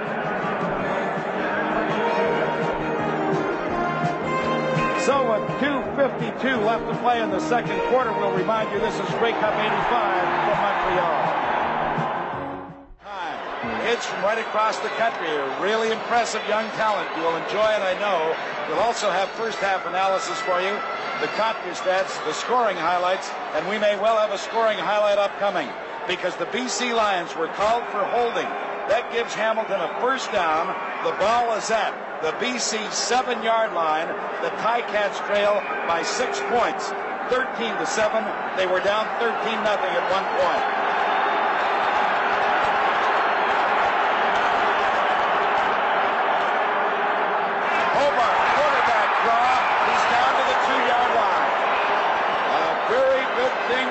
see that Tyrone Cruz was able to wrap him up because the big fella, Ken Hobart, who is built like a linebacker, as I suggested to you before, is down to the 2-yard line. That's an excellent call down the goal line with Ken Hobart. Spreads the receivers completely across the field, and he knows the blitz is coming, and if he just gets a little seam, he can get it in the end zone. Ty Cruz made a great play.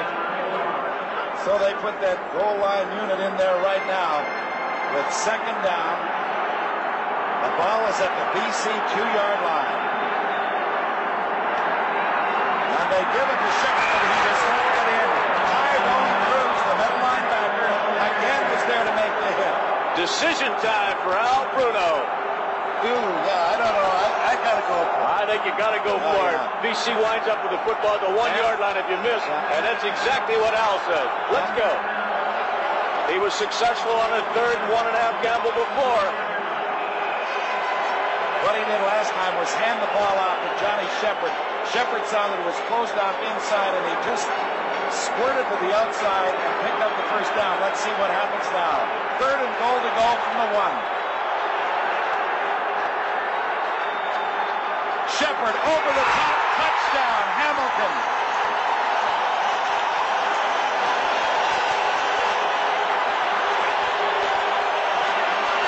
Well, Big Al's 2 for 2 in his decisions.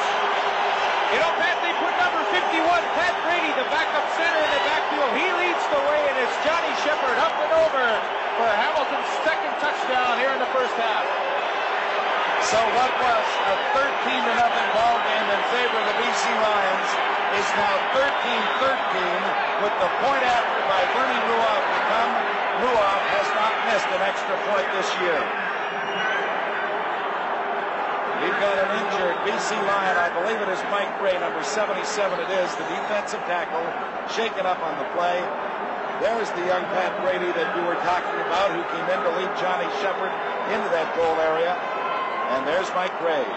Pat, you know, we talked before this ball game that, and I think most of us agreed that if the Hamilton Ticats were going to win this football game, Ken Hobart was probably going to be the outstanding player because he was going to have a big football game.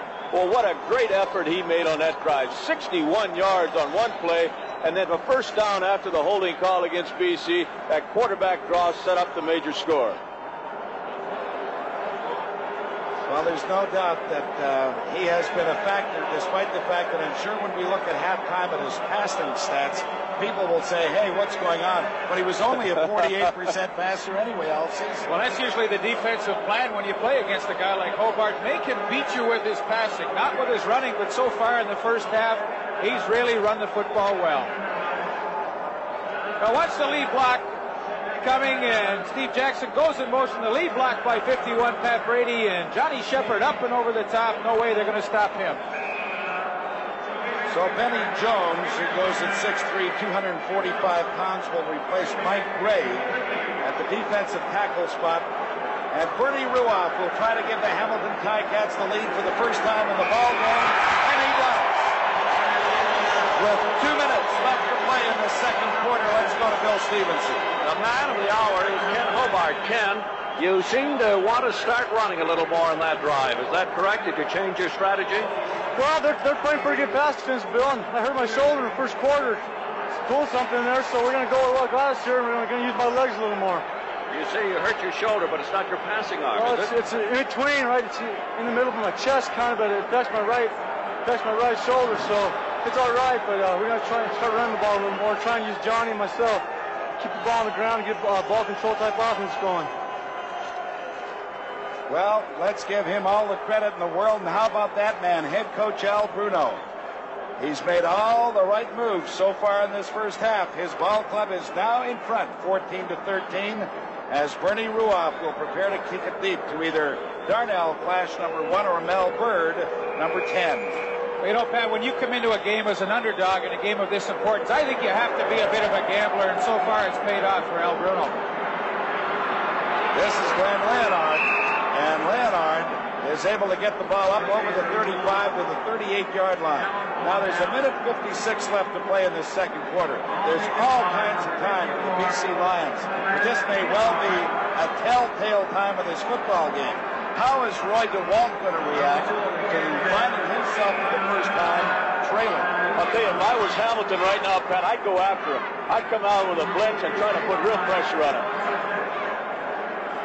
Lions start at their 37-yard line. Gewalt to Sandusky, just a little bit off the mark. That pass was Leonard perfect the first 3 or 4 times. This time, just slightly off the mark. Well, listen, the defensive guys are no fools either. They've seen that play 3 times now in the first half. They're going to react to it a little quicker. But I know one thing. Roy DeWalt wants to win at halftime with the lead. He doesn't want to be trailing. Well, he's going to have to pick up a sizable gain right now if that's his intent, because with 1:53 left, he finds himself with a 2nd and 10 from his own 37. And he's dropped by Grover Covington. If this is your first opportunity of seeing this man play football, Grover Covington led the Canadian Football League with 16 sacks this year. He has simply been outstanding in all phases of his defensive end position. Pat, once again, though, they bring only the front 4 people, and they're getting that pressure with just their defensive line. Watch now as number 77 picks up yet another sack. When he hasn't sacked him, he's still been pressuring him. And, Leaf, I think that's the key to what they've done defensively. Not that many sacks, only 2. Let's go back to live action. Well, this is Louis Pasaglia didn't get the punt away, and as a result, he ends up with a big first down for the BC Lions. Mitchell Price was the man who would have been there to block the punt, but he ran right by him, and Pasaglia, the great veteran that he is, just scampered outside. Well, I'm sure that was not a design play. He just felt like Mitchell Price could have blocked the punt, but, you know, Louis was a quarterback at Simon Fraser. He's got that intangible quality to run with the football, and what a big play this could turn out to be. 1:28 left to play in the second quarter. A 1-point lead for Hamilton. The ball is at the BC 50-yard line. First down Lions. They take the draw, and now they go deep. Looking for Ned Armour. Another touchdown. Another huge play by the Lions.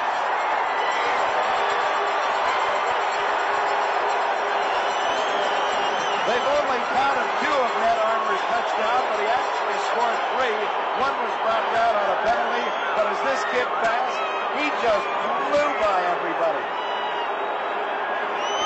Well, we suggested that maybe that punt by Lou Pasaglia could turn out to be a big play. It was, because it set up this long pass to Ned Armour. Les Brown once again could not provide the coverage, and Ned's got his 2nd touchdown of the game. This is the man that replaced Mervyn Fernandez. Mervyn who could not start. Mervyn who? Boy, oh boy, what an electrifying play that was. The point after by Pasaglia is good. And the Lions are back in front now, 20-14. There is Ned Armour from San Diego State. Seems everybody's from San Diego State today. His opposite number on the other side, Jim Sandusky, also from State, and Steve Stapler for Hamilton from San Diego State. But this is the man of the hour. He has 2 touchdown passes, compliments of Roy DeWalt. Pat, you suggested when the Hamilton Ticats scored with 2 minutes remaining that BC still had time. It took them 40 seconds. Let's go to Steve Armitage.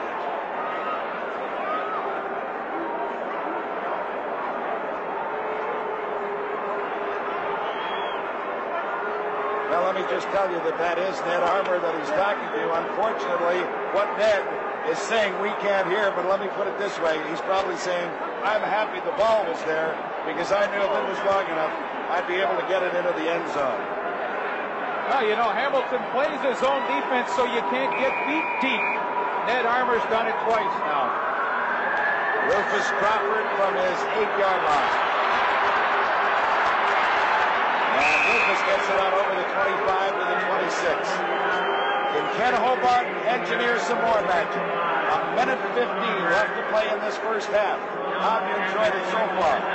It's been a great first half of football. Exciting. I like the way Hamilton came back, and boy, Grey Cups are like that. I remember in 1976, the punting game, Jerry Organ ran for a big first down to give his team a lift. Now Lou Pasaglia has done that for the BC Lions. And Riggs will remember a few Grey Cups that were fairly exciting between Winnipeg and Hamilton as well. Hobart gives it off to Johnny Shepard. And Shepard really didn't have it. Unfortunately,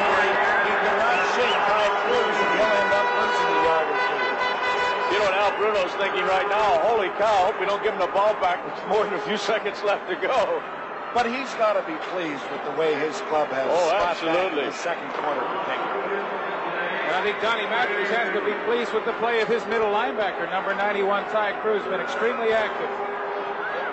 So it's second down, 12 yards to go with about 55 seconds left to play in the second quarter. Hobart is really caught. The ball comes loose. The BC Lions have it. James Parker with the recovery. And Hamilton's in trouble. Well, Pat, he not only recovers that football as you see Donnie Matthews getting Roy DeWalt ready to go back in, but he's the fellow that made the hit. Hobart just waited and waited and waited. Finally, James Parker, here he comes, number 40. What a job he does. Well, he's been close so many times, and I'm sure that has been very rewarding for James Quick Parker because he thought he had Kenny Hobart 2 or 3 times in this second quarter. Yeah, he hurts him too. Boy, that's a punishing hit. Yeah, but I'll tell you who's hurt right now. Both James Parker and Glenn Jackson are down on the turf. Jackson's only missed 1 game in his career for the BC Lions. But James Parker, former great with the Edmonton Eskimos, who has been every bit as good with the BC Lions since coming over a few years back, is still down on the turf. Well, what a tremendous athlete he is, because not only did he make the hit on Kenny Hobart, he had the presence of mind to look around, locate that fumble on the ground, and he was actually the guy that came up with that recovery. Well, James Parker from Wake Forest has played in Canada for 6 years, and every year he's been outstanding. And he has just given the BC Lions possession at the Hamilton 22-yard line with 48 seconds left to play in this half. Pat, he's the only BC Lion that's ever played on a winning Grey Cup team. He, of course, was at the Eskimos in 1980, 81, and 82 when they won the national final. And that would be a tremendous blow to the BC Lions defensively if James cannot come back. You know, it's interesting, when Donnie Matthews took over the job as head coach of the BC Lions, the first move he made was trade for his defensive specialist, James Parker from Edmonton. 48 seconds remain. BC Lions first down at Hamilton's 22. Just moments ago, it was 14-13 Hamilton. It is now 20-14 BC, and they're threatening to add more. But they're not going to get it that way because the pressure again came from inside. Mitchell Price, number 65, was there to record the sack for the Hamilton Ticats. Now, once again, Roy DeWalt was going to go to the long bomb, trying to strike quickly. It just took a little bit too much time to develop, looking for Jim Sandusky, but there comes big Mitchell Price. Mitchell Price had good technique on that seam spin off the block. He got away from 2 people, the offensive lineman, I believe it was Roper, and then he got away from John Henry White, who's a great blocker. Loss is 9 yards. Ball is back at the Hamilton 31. Oh, they really trapped Rod Skillman. Skillman took an inside rush. Freddie Sims gets it down to the 16-yard line. But that was the perfect play for the situation, because with Skillman coming inside, Freddie Sims was able to just run right by where he had been. Well, Riggs, kind of a takeoff of the old Statue of Liberty play. Roy DeWalt back, gets that arm up in the air, and then hands off to Freddie Sims. Nevertheless, they do come up short of the first down.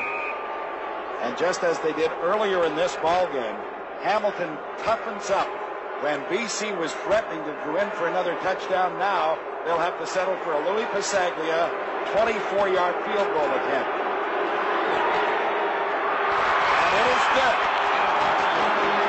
So with just 5 seconds left to play in this first half, the BC Lions have gone out in front 23-14. But it's been a good one. So I can't believe it. Just a few moments ago, Hamilton took the lead 14-13. Now they find themselves trailing.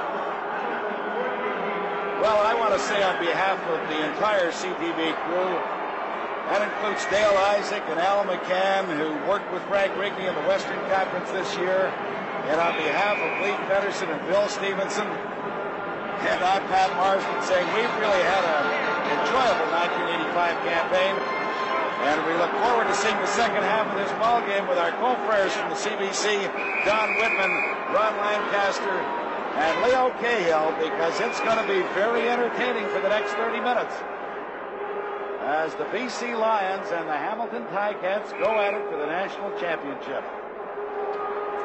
And it's second down and 11 yards to go. Hobart's not going to get fancy. They'll be quite content to run out the clock here, go to the dressing room down 9 and see if they can regroup. So that is the story at halftime. It is the British Columbia Lions 23, the Hamilton Ticats 14. We'll be back with our halftime show in just a moment from Grey Cup 85 in Montreal.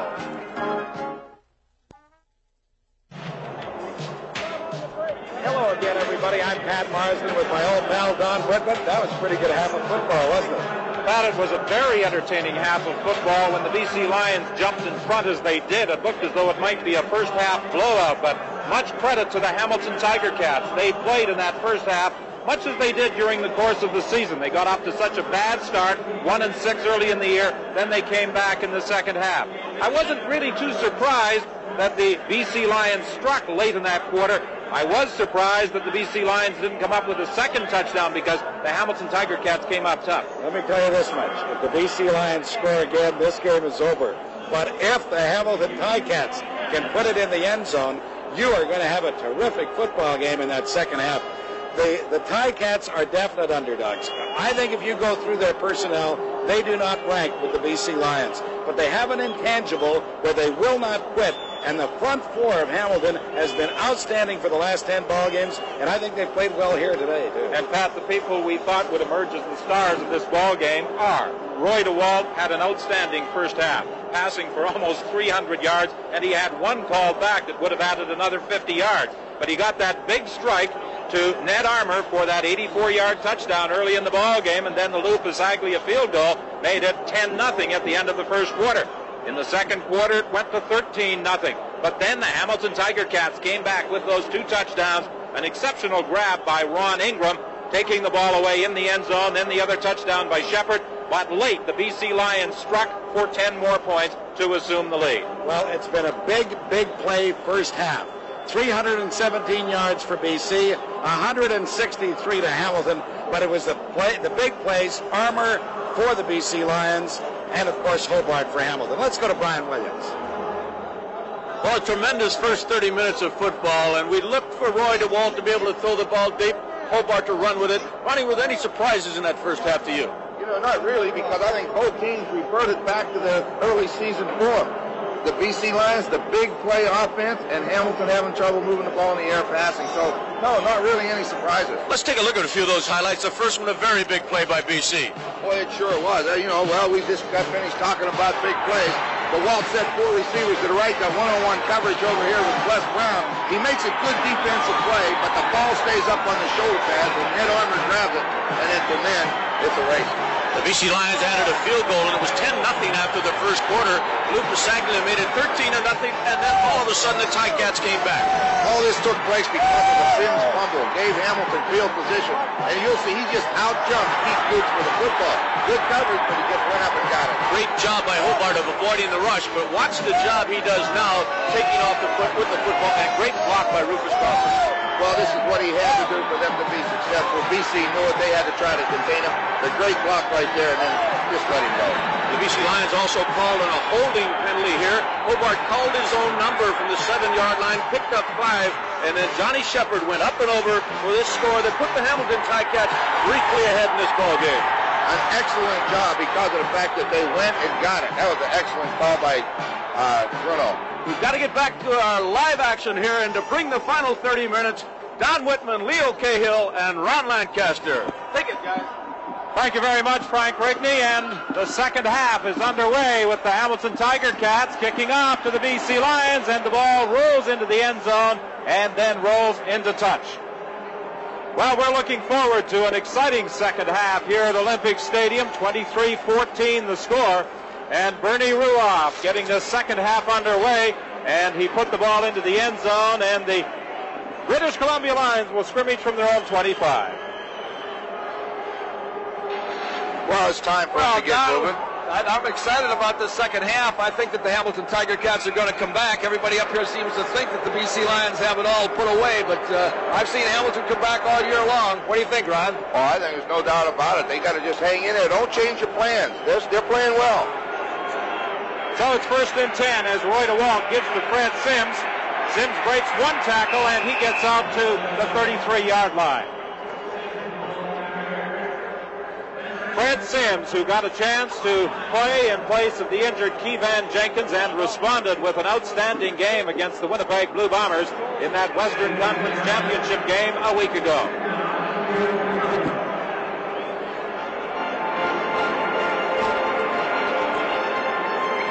Second and 2 for the Lions. Roy DeWalt indicating the count to his running backs. He fakes the handoff, fires incomplete.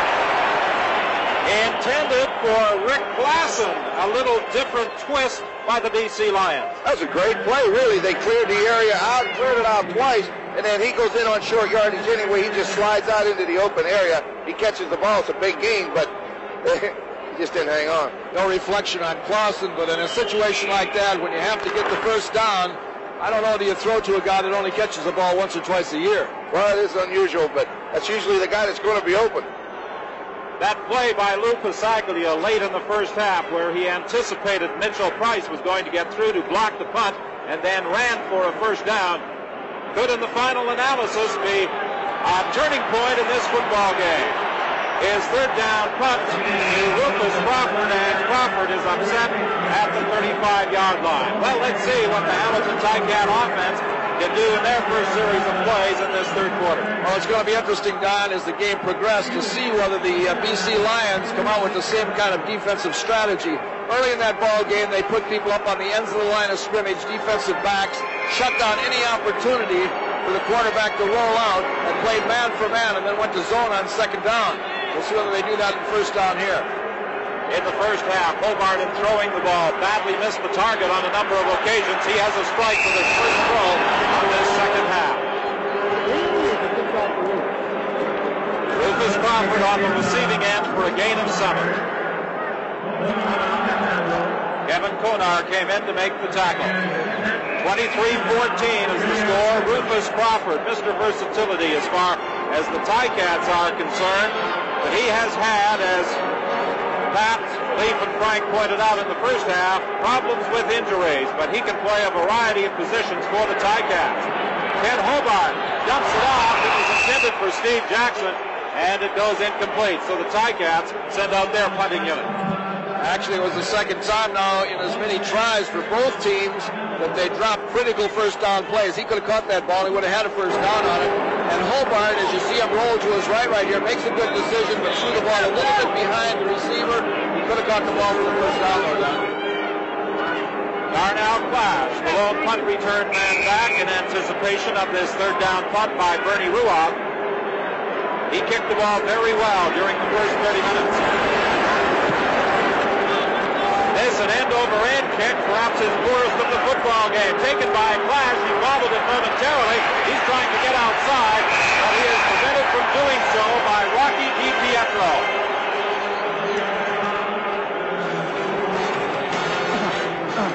Bernie Ruoff's kick that time, traveling just 32 yards. This is Grey Cup 85 from Olympic Stadium in Montreal.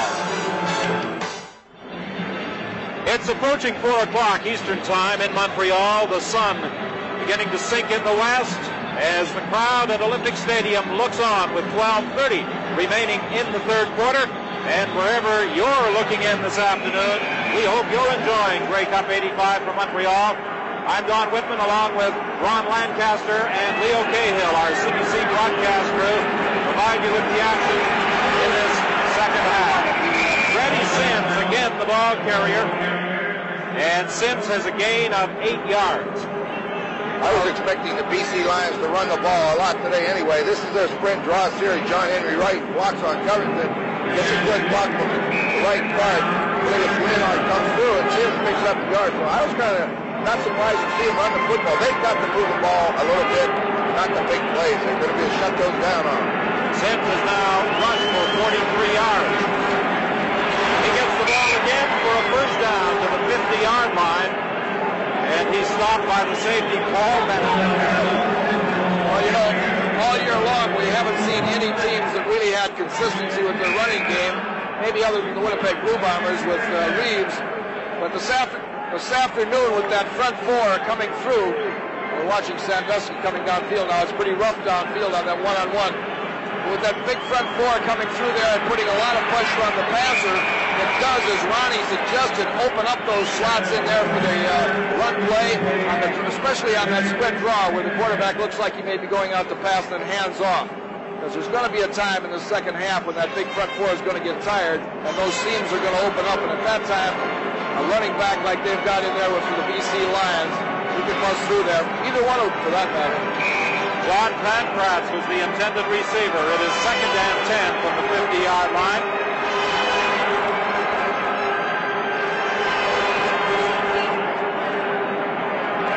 Ned Armour, who has scored 2 touchdowns, goes wide to the left. Roy DeWalt throwing it down the middle. It's incomplete. Paul Bennett, the safety, had a glorious interception opportunity. Well, you see, Don, what we said early in the game and all week we've talked about the linebackers of the Ticats getting deep. When they get deep, the quarterback, that is a tough throw to put it over the top and down in. And watch, it's just too far. You'll see the linebackers underneath it. It goes over top the receiver's head, and Paul Bennett just drops an interception. Well, we've seen him all year long stand in that center field position and make those interceptions, and that's one that he really wanted. So Lou Pasaglia stands at his own 35 for this 3rd down punt. Rufus Crawford takes it at his own 21. Nowhere to go. British Columbia has done a good job in coverage on those special teams, and those special teams were a key ingredient in their victory over the Winnipeg Blue Bombers last week. Well, I know that's been one of their key ingredients all year, but as today, I believe both teams have done a good job. Ed Gadavekas has done a great job for Hamilton.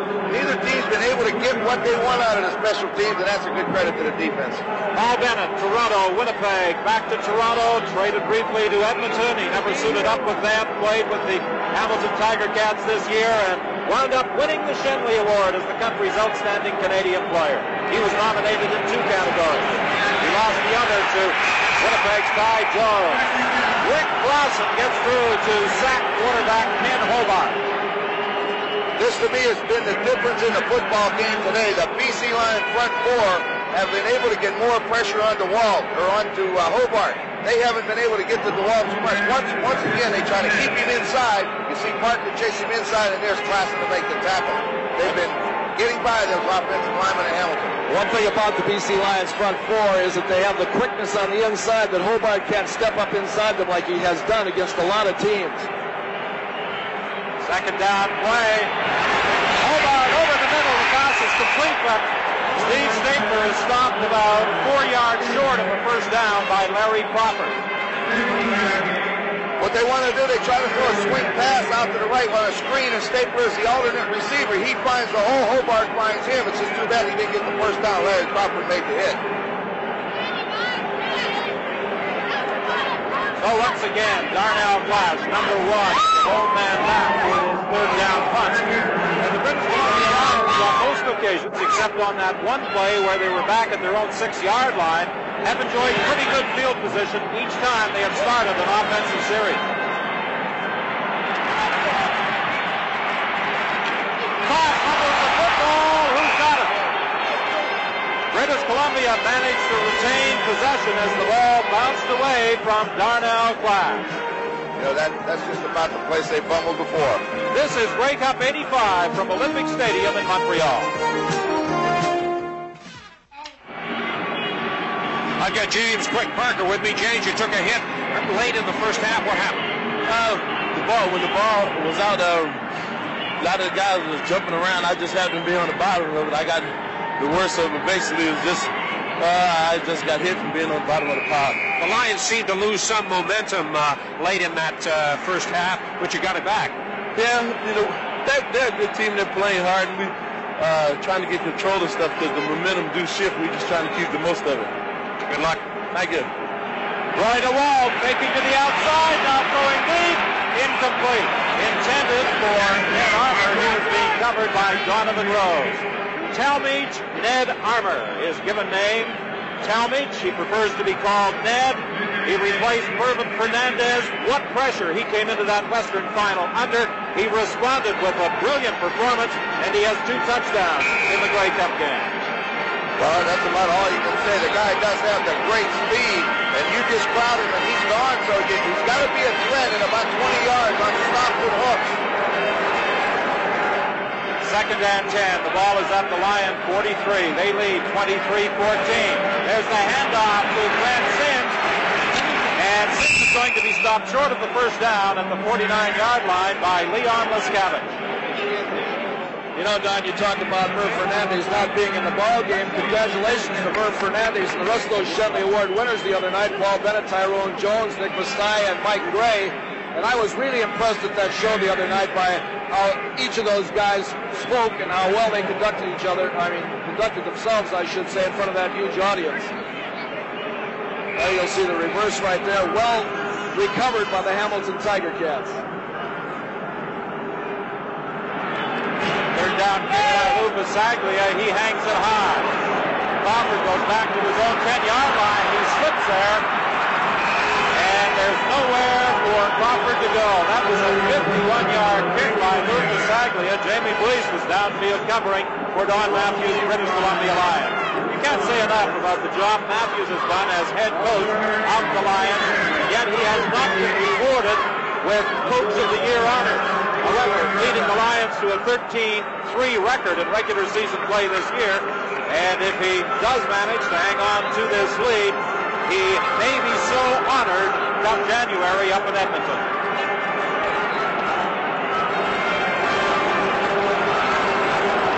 Hobart had difficulty picking out a receiver, and Rick Klassen is there for the tackle. Sacking Ken Hobart, and Rick Klassen appears to be intent upon earning that Outstanding Performer Award from this 1985 Grey Cup game as he did in '83.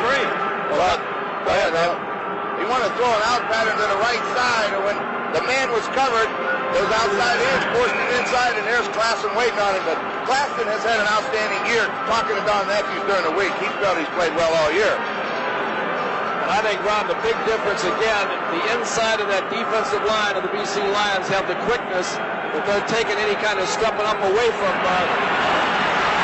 Hobart. He just doesn't have the opportunities he's had a lot during the season of stepping up inside there and running. They just recover off their blocks and make the tackle.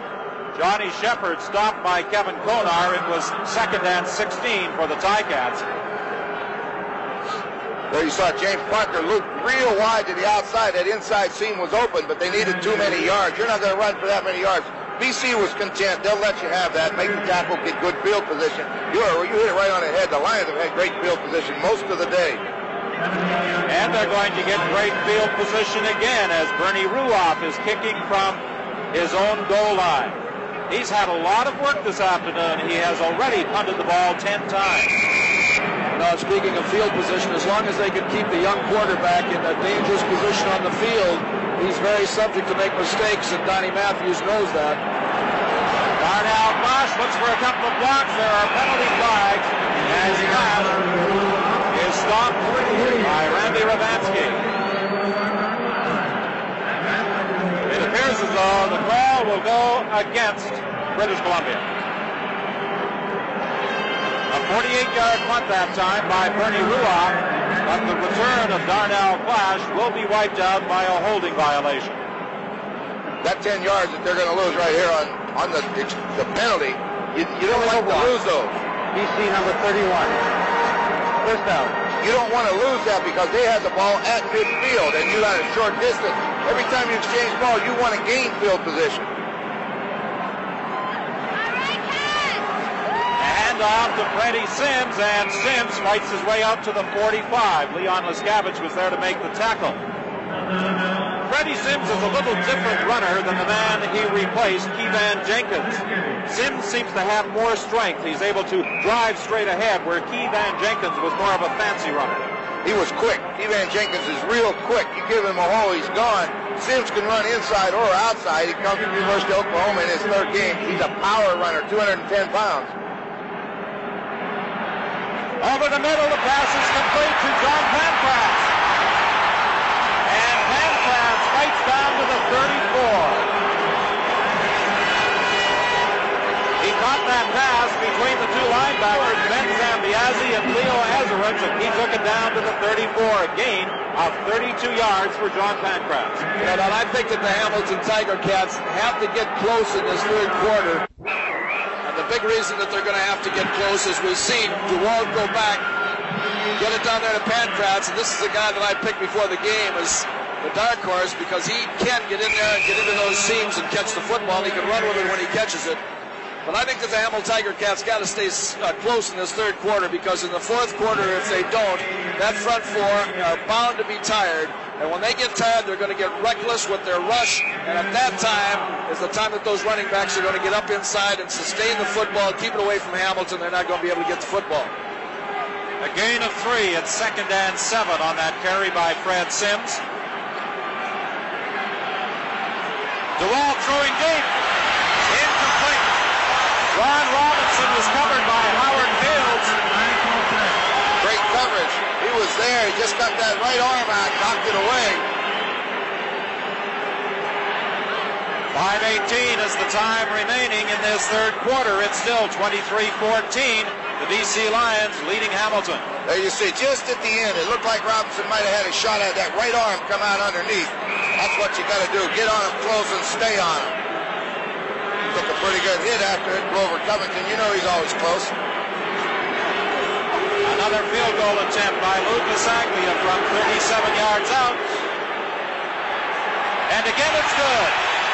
And the BC Lions stretch their advantage over the Ticats to 12 points. This is Grey Cup 85 from Olympic Stadium in Montreal.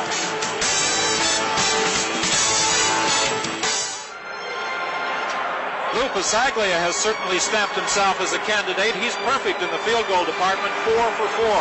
That's a great feat in itself, 4 for 4, but that running is on third down. And a lot of, as you said earlier, could have been the turning point of the game. You never know. We'll see. Johnny Shepard finds a hole, and he'll have close to a 10-yard gain. Glenn Jackson finally halted the progress of the Hamilton running back, but not before he had picked up a first down. Don, every time they've called on Johnny Shepard this afternoon, he's produced. And maybe they're going to have to give him the ball a little bit more. Watch him here as he takes it through there. He can bust through there as quickly as anybody can. And although he's not a very big guy, he's got great leg strength and he can break tackles. Product of Livingston University. What a find he was for the Ticats. Hobart throwing deep down the sidelines. Incomplete. He was looking for Ron Ingram, who was being covered by Darnell Clash. Well, you have to do that every now and then. Just get back there and let it go. He has the speed on the outside in Ingram. He's got Clash one-on-one down the sidelines. Darnell just made a good defensive play. It will be 2nd and 10 for the Ticats. Darnell Clash got up limping a bit as he headed back to that BC defensive unit, and there is an injured BC player out there. Rick Clausen is down on one knee. Product of Simon Fraser University. And how the British Columbia Lions have reaped the rewards of the football program at that school. Boy, I'll tell you, there's a bunch of them around, and it's been one of the good schools to produce football players for the CFL. They must have a great program. They've got to. Benny Jones goes into the ball game, replacing Rick Clausen. Jones and Nick Hepler alternated at defensive end in last week's Western Championship win over Winnipeg. Hobart taking off, running for the first down and more.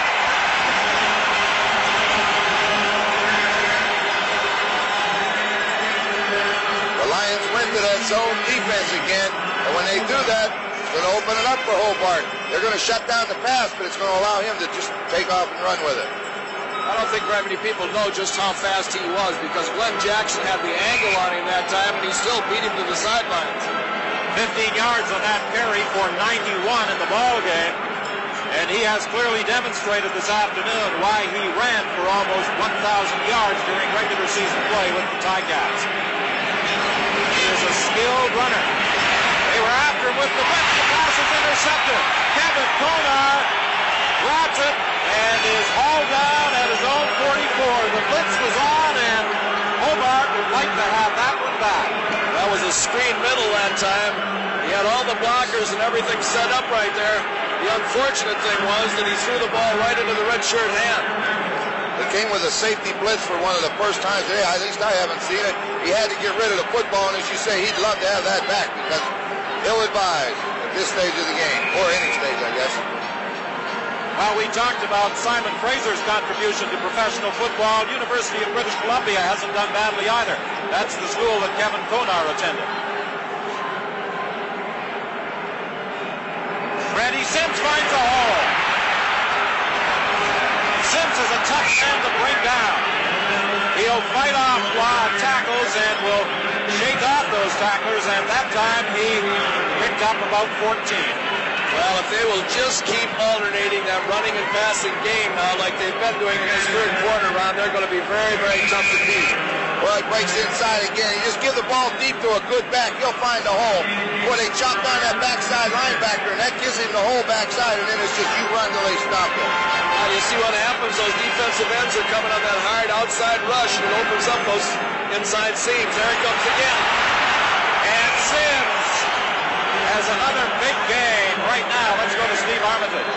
Kevin Konar is with me. Kevin, did you have the safety blitz on that time? No, we just had a base defense, and he overthrew the screen. I just happened to be in the right spot. You seem to be getting lots of pressure on him. Yeah, our front four is doing an excellent job. We just got to keep it up. Hobart, it's a great runner. Don. All right, Steve. Well, Greg Gary has come out of the ball game defensively. Gadavekas has gone in. John Henry White gets the call this time. Brad Sims, who has done the bulk of the running for the British Columbia Lions, is closing in on 100 yards, and he is now going out of the ball game as we look at quarterback Ken Hobart taking a breather on that Hamilton bench. He has to try and get that Hamilton offense on track if the Ticats are going to get back in the ball game. Right now, British Columbia Lions leading by 12, very much in control.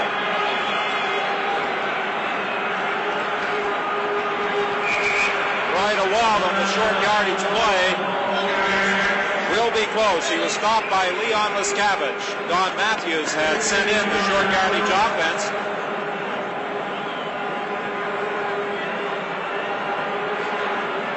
Matthews waiting for a signal as to just how far they are away from that first down. And he calls John Pankratz and Ron Robinson back to the bench while they bring out the chain to measure. I think he's going to be a little bit short on this. The wall couldn't fall forward. They grabbed him and pulled him back.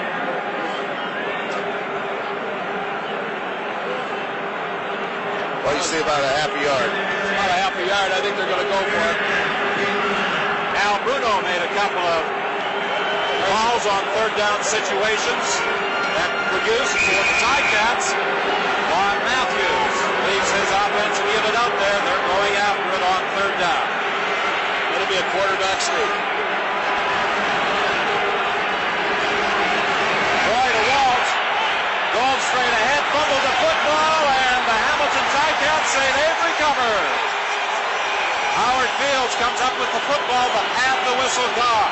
I believe it had. Well, the referee had it clearly marked.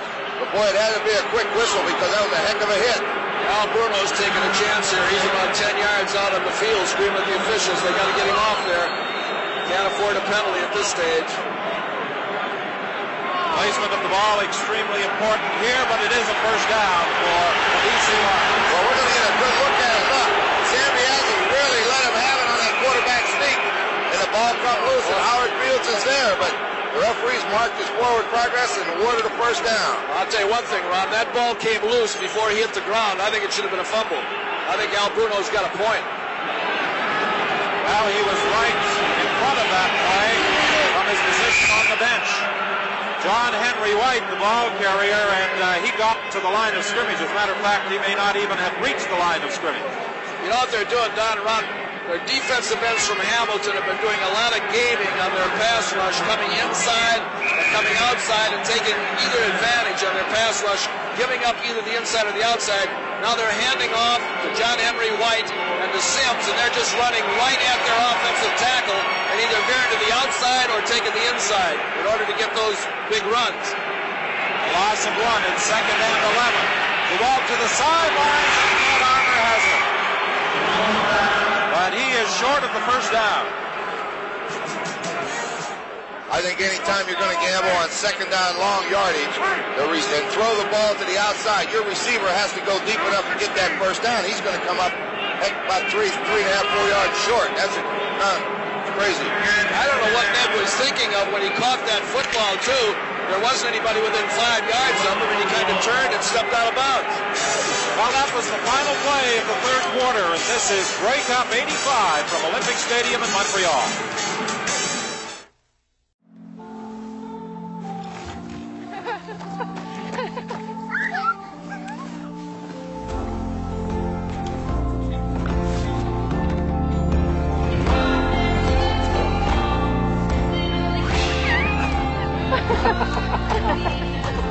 Here's to the everyday things that end up being everything.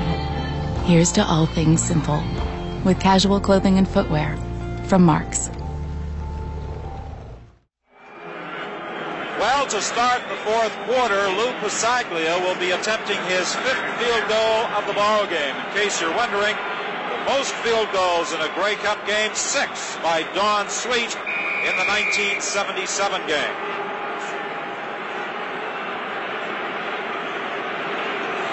"27-yard effort. It is good. And Pasaglia is 5 for 5.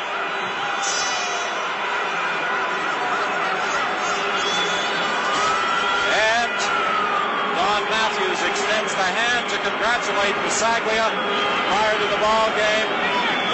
Some discussion as to which side had the advantage in the kicking game. So far today, Lou Pasaglia is way ahead of Bernie Ruoff. I know, talking to Frank Rigney yesterday and the day before, he felt that if there had to be an edge, and he said only if, that Pasaglia was a quarterback, he could run, he could throw, and his running ability and, heads-up play, that big turning point in the second quarter.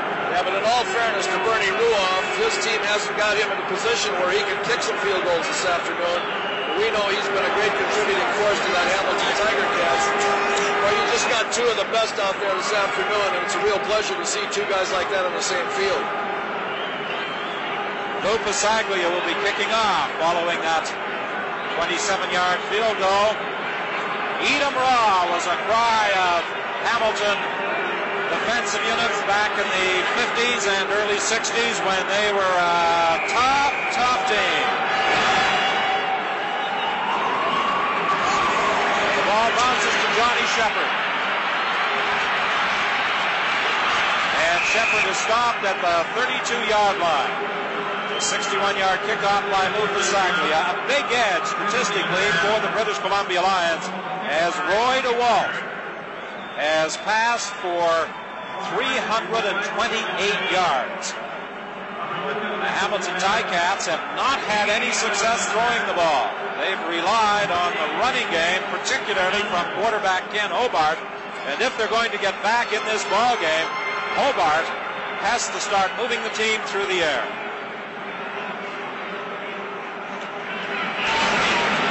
He gives to Johnny Shepard, and Shepard has a gain of 5. Now let's go down to that Hamilton bench and Bill Stevenson. Robert Covington, one of the finest linemen in the business. What do you expect from BC now that they've got a fairly large lead for the rest of this game offensively?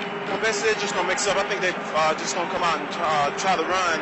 And we just got to go out there and try to strip the ball and cause some turnovers so we can, get back into the game. Because it's not over yet. We got 14 minutes yet to play, and we're just 2 touchdowns back. And, this is a great cup. Anything can happen. So we just going to go out there and continue to play hard and just try to get some turnovers. Ken Hobart on the quarterback draw. He slides into the midfield slot. If Ken Hobart can just read it, and I know Ronnie's having trouble because he's just a rookie, but if he can read when they're going to be in zone and when they're going to be in man for man, and I think it's very simple, they bring those halfbacks up on the line of scrimmage on first down when they're in man for man. And on zone, he's got a lot better chance to step up inside there and run like he did on that one right there, because those linebackers and everybody are out of there. He's gone over the 100-yard mark in rushing this afternoon. Now he slips as he tries to throw the ball. He was fortunate to recover. as the ball slipped away from him. Let's go now to the BC bench and bring in Steve Armitage. Don, I got Louis Bisaglia with me. Louis, the kicking toe is working well this afternoon. I felt good all day today, and I was excited all week. We've got 34 guys playing their hearts out today, and it's fun playing out here. The conditions are excellent. Louis, for your own information, you're one shy of the record. I don't mind a record as long as we win this game. There's still a lot of time left, and the way they scored those points in the second quarter, they can still come back. Not talking about time, 12:40. And the clock is running, remaining in this fourth quarter. British Columbia Lions leading 29-14. Second down play, deep down the sidelines for Ingram. He makes the catch. He made the catch. I'll tell you, you'll never, ever see a better catch than that, Ron. I don't know how he caught it. I don't know how he even saw it. Well, the big thing is Hobart knows he's got to put it up, and he gambles, and he is covered. Larry Crawford's got great position, and he just bends his body back and concentrates, and it is a great catch. Look at that. That's body control. How you're falling down and find it in the air and hold on to it. It's great. Let's see just what he does. You see, it's that zone defense. There he is. There's Crawford in great position, but watch the catch. Oh. He had three problems: finding the ball, making the catch, and then managing to keep his feet in bounds. Well, that's how football games are turned around by big plays like that. And you wonder how things like that can happen because it was a superhuman catch. But there they are right now, down about on the 12, 13-yard line. 48 yards on the pass completion. Hobart over the middle. He hit the crossbar. Just as well he did, because Glenn Jackson's going to intercept that pass. What he needed to lay it up. The guy was open. You got 25 yards back there. Throw it all the way back. Hobart has hit on only 7 of 23 attempts for 125 yards. You see what Ron is talking about right there, Ron, and I know that you've directed a lot of passes like this in your career. When you've got the guy with the deep end zones that they have in Canadian football, you don't want to rifle it in there, just lay it up in the air and let him run under it. Second and 10. The ball is at the 13 with 11:47 remaining in the game. Hobart will try and run this. He won't get a chance as Mike Gray, with help from Nick Hepler, makes the tackle. Well, you can't say too much about the way the BC Lions are playing defense. That time the front four did it. We're going to get a good look at it here. Hobart sprints to his left. You see the ends are real wide. In fact, you can't even see Hepler. Now he tries to run outside. Gray's there, and Hepler's just sitting there waiting on him when he comes back. A lot of ends will, they'll jump back inside and get beat.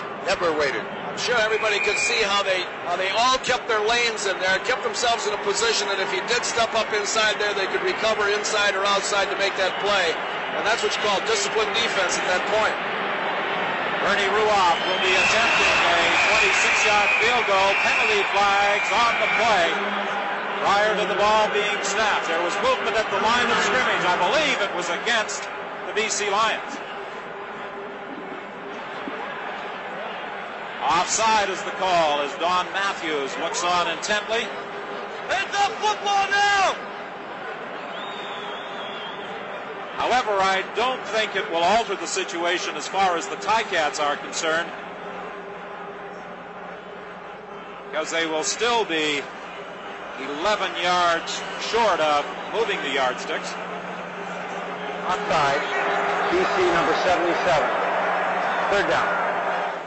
Mike Gray was the man who jumped prior to the ball being snapped. So Bernie Ruoff will be attempting this field goal from 5 yards closer to the uprights, kicking it from the 21.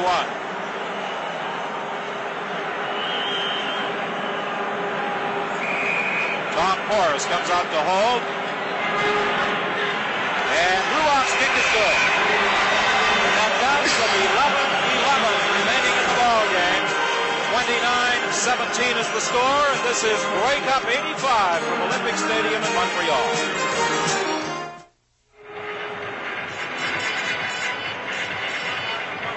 From our camera atop Olympic Stadium, the lights of the city come alive on this Grey Cup night. The crowd here at Olympic Stadium has been treated to a very entertaining football game. It looked early as though the British Columbia Lions might just blow away the Hamilton Tiger Cats. The Ticats have fought back. They have fallen behind again, trailing by 12 points. Going to Walt, gives to Fred Sims. And Ben Zambiazzi, who has played a very strong game from his middle linebacking position, comes in to make the tackle. Right now, let's go down to Steve Armitage at the BC bench.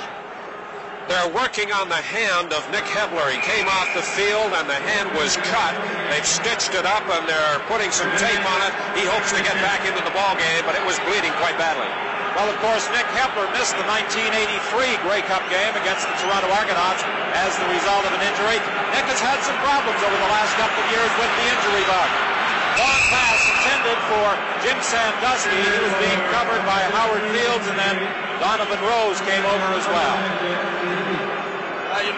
If I was Donnie Matthews and I was in that position on the field, and I know with just 11 minutes left in the ball game, that they would kind of be anticipating that I'd be running on first down and possibly throwing the ball so I wouldn't be giving up that lead on second down.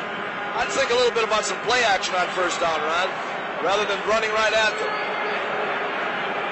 Lou Pasaglia stands at his own 20-yard line for this third down kick.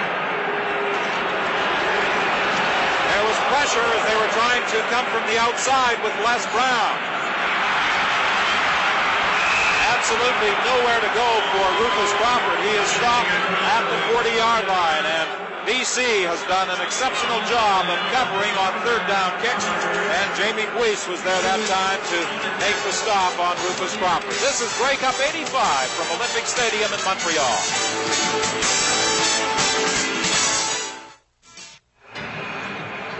As the Ticats prepare to scrimmage from their own 40-yard line, that injury Steve Armitage talked about to Nick Hebler is keeping the defensive end out of the ball game, and he is being replaced by Benny Jones. 10 minutes is the time remaining in the ball game. 29-17. The Hamilton Ticats, under the direction of rookie quarterback Ken Hobart, trail. Johnny Shepard trying to get outside, fumbles the football. He was fortunate to get it back. Larry Crawford from his halfback position came up to stick Johnny Shepard, and he lost control of the ball. Well, the BC Lions always like to have the defensive back on the close side of the field, this time to the left, up on the line, and he's there for this reason alone. When that guy cuts it back to the outside, he should be there waiting on him, and he was there. He's also in great position in case Hobart wants to run with the football to the outside, too. See, that's how Shepard made some yards in the first half, but not this time. Back to the live action, the second down play. Hobart throwing deep. He's looking for Stapler. Incomplete. He was being covered by Darnell Clash, and I think Steve Stapler may have just mistimed his jump. It looked like he was behind him. It looked like the ball was there, and then something happened, so it had to be something in his coordination and jumping ability that he just didn't hang on. I don't think the defender Clash didn't touch the ball at all. Boy, it went right through his arms. We've seen 3 touchdown passes today that were much more difficult catches than that. So Bernie Ruoff will be kicking it from his own 20-yard line. Darnell Clash takes it at his 31, looking for some blocking to form, trying to go outside now. John Friesner is after him, and with some help from Greg Gary, they finally corral the very elusive Darnell Clash. Well, for the next 2 years, the Grey Cup game will be played under the dome out in Vancouver. And this might very well be the last Grey Cup game ever to be played out of doors, because they are putting a roof on Olympic Stadium, and by the time 1988 or 89 roll around, Toronto may finally have that domed stadium. Well, we're sure hoping so in Toronto, Don. By the looks of this team out here, Vancouver team or BC team, they may be playing at home in that Grey Cup a couple times. The long pass is complete, deflected into the hands of Jim Sandusky. Touchdown.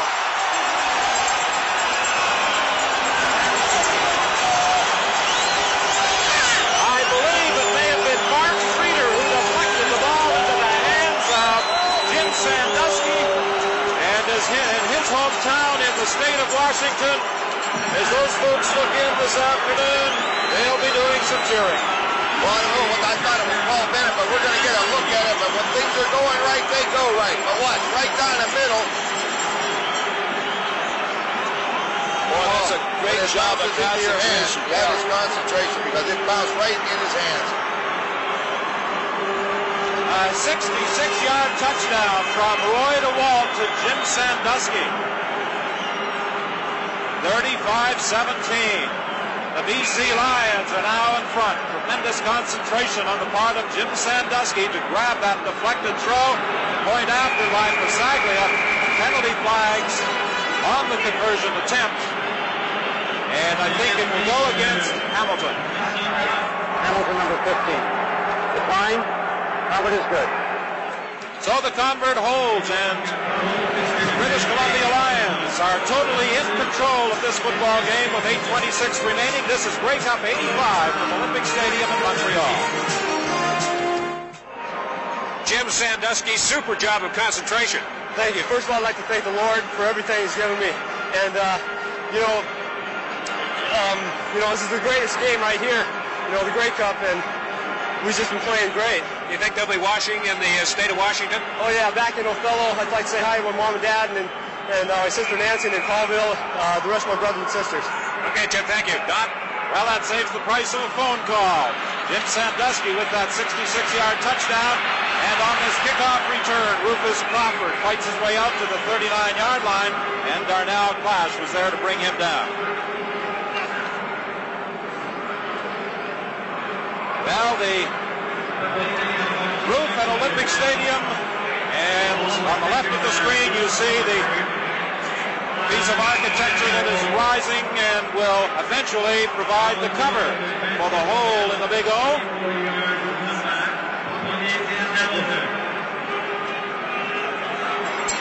First down play. Johnny Shepard trying to get outside, and he'll get a first down, being forced out of bounds at the 54-yard line by Darnell Clash. Well, you're going to see some good gains now on the running game because the only way the Hamilton Tiger Cats can win is put the ball in the end zone, and you're going to have to go through the air because you can't use up this valuable time. So the Lions are going to give you these now. I think you're going to see the Lions go to a lot more zone defense right now. They'll be playing deep, and they're going to make Hamilton earn it the hard way, Ron. As you say, it's going to take a little longer to get there.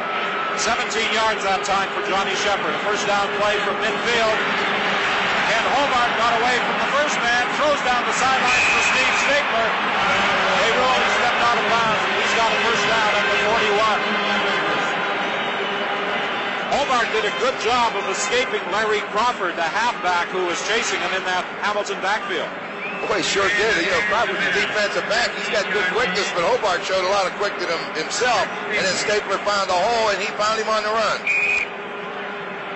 First and 10. The ball is at the 41. 7:36 is the time remaining. The BC Lions in front, 36-17.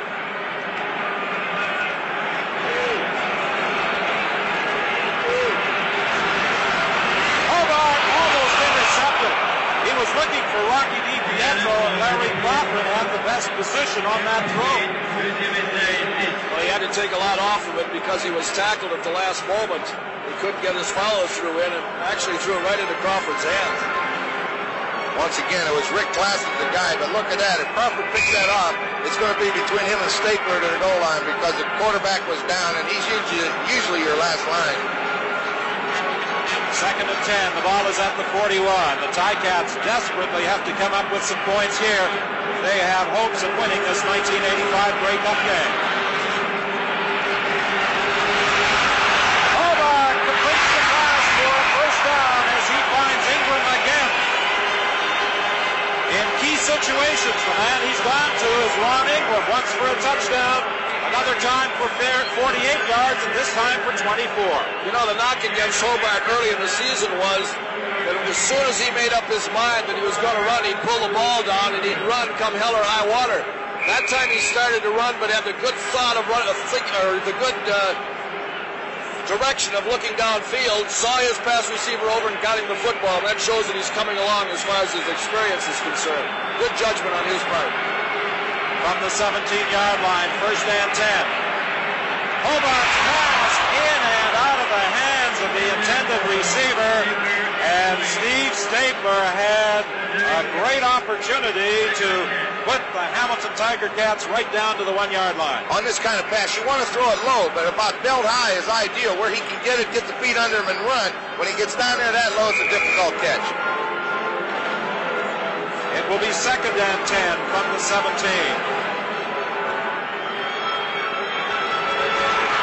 Hobart this afternoon has completed just 9 passes of 28 attempts. He'll have to run this one, but he's forced out of bounds at the 12-yard line. Tyrone Cruz came over to force him out.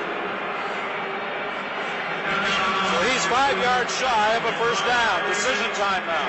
No decisions now. It's time to go. I mean, the receivers are covered downfield. They're going to make him run with the football now, force him out. 3rd and 5, they've got to convert right now. Bill Stevenson. Just a comment, gentlemen. Steve Stapler, the star of the final in the East against Montreal, hadn't had any passes, and I asked him what was going on. Were they covering him too tight? He says, no, for some reason they're not calling a thing to me. Now they've called twice, and he's dropped them both. This is a 3rd down gamble, and Hobart fires back across the middle. Touchdown! Well, they did not throw to Steve Stapler earlier. They called his number this time, and he made the catch for the touchdown. Tell you what Hobart did real well there. When you roll that far outside to your left, as he did, normally the ball will go to the left, but yet he turned and threw back across the field into the middle, and that's hard to do. So as you said, Leo, his experience is coming. Watch how far outside he gets. See, he's all the way out. Now, you should be looking. He throws it back inside, and it's a great catch by Steve Stapler. Well, that's against the grain, and as so often has happened this year, this kid just does what he has to do to get the end zone. Here it is, 3rd and 5, and it's a all or nothing at all situation. Normally, it should be a field goal situation, but they got to go for the points. All he does is get him in the end zone. And Stapler made that catch with Darnell Clash coming up over his back, and Bernie Ruoff adds in going after.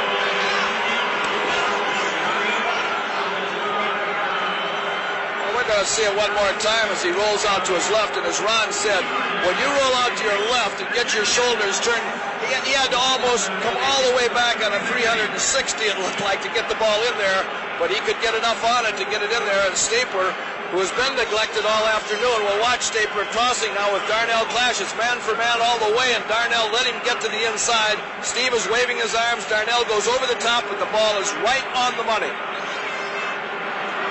5:33 is the time remaining. Steve Stapler of San Diego making the touchdown grab on a good throw by quarterback Ken Hobart.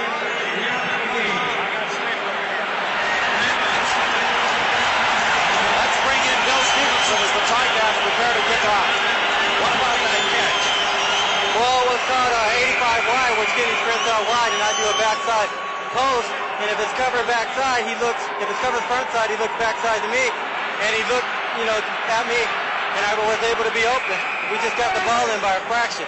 But he threw it right on the money. Well, it was a big catch, and considering that for the first half or 3/4 of the game he had not come to you, and suddenly started going to you. I know, I can't understand that either, but I guess, he's calling the play, so that's what he's doing. All right, Don.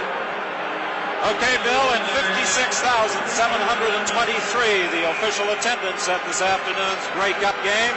And it's 1st and 10 for the BC Lions from their own 33. Oh, there's not a receiver in the world that isn't open. Did you ever notice that? I know they needed to go to him, but that's a normal receiver statement, but he finally got one. Right along, gives the ball to Freddie Sims, and this is where the Hamilton Tiger Cap defensive unit will have to come up big if they hope to engrave their names on the Grey Cup, because they trail by 12 points, and now just 4:56 remains in the game. Don Matthews providing some play-calling assistance for Roy DeWalt, signaling a play to his quarterback. It's 2nd and 7. Roy DeWalt has had a tremendous afternoon here at Olympic Stadium. The handoff to Freddie Sims. He's tripped up in the backfield for a loss.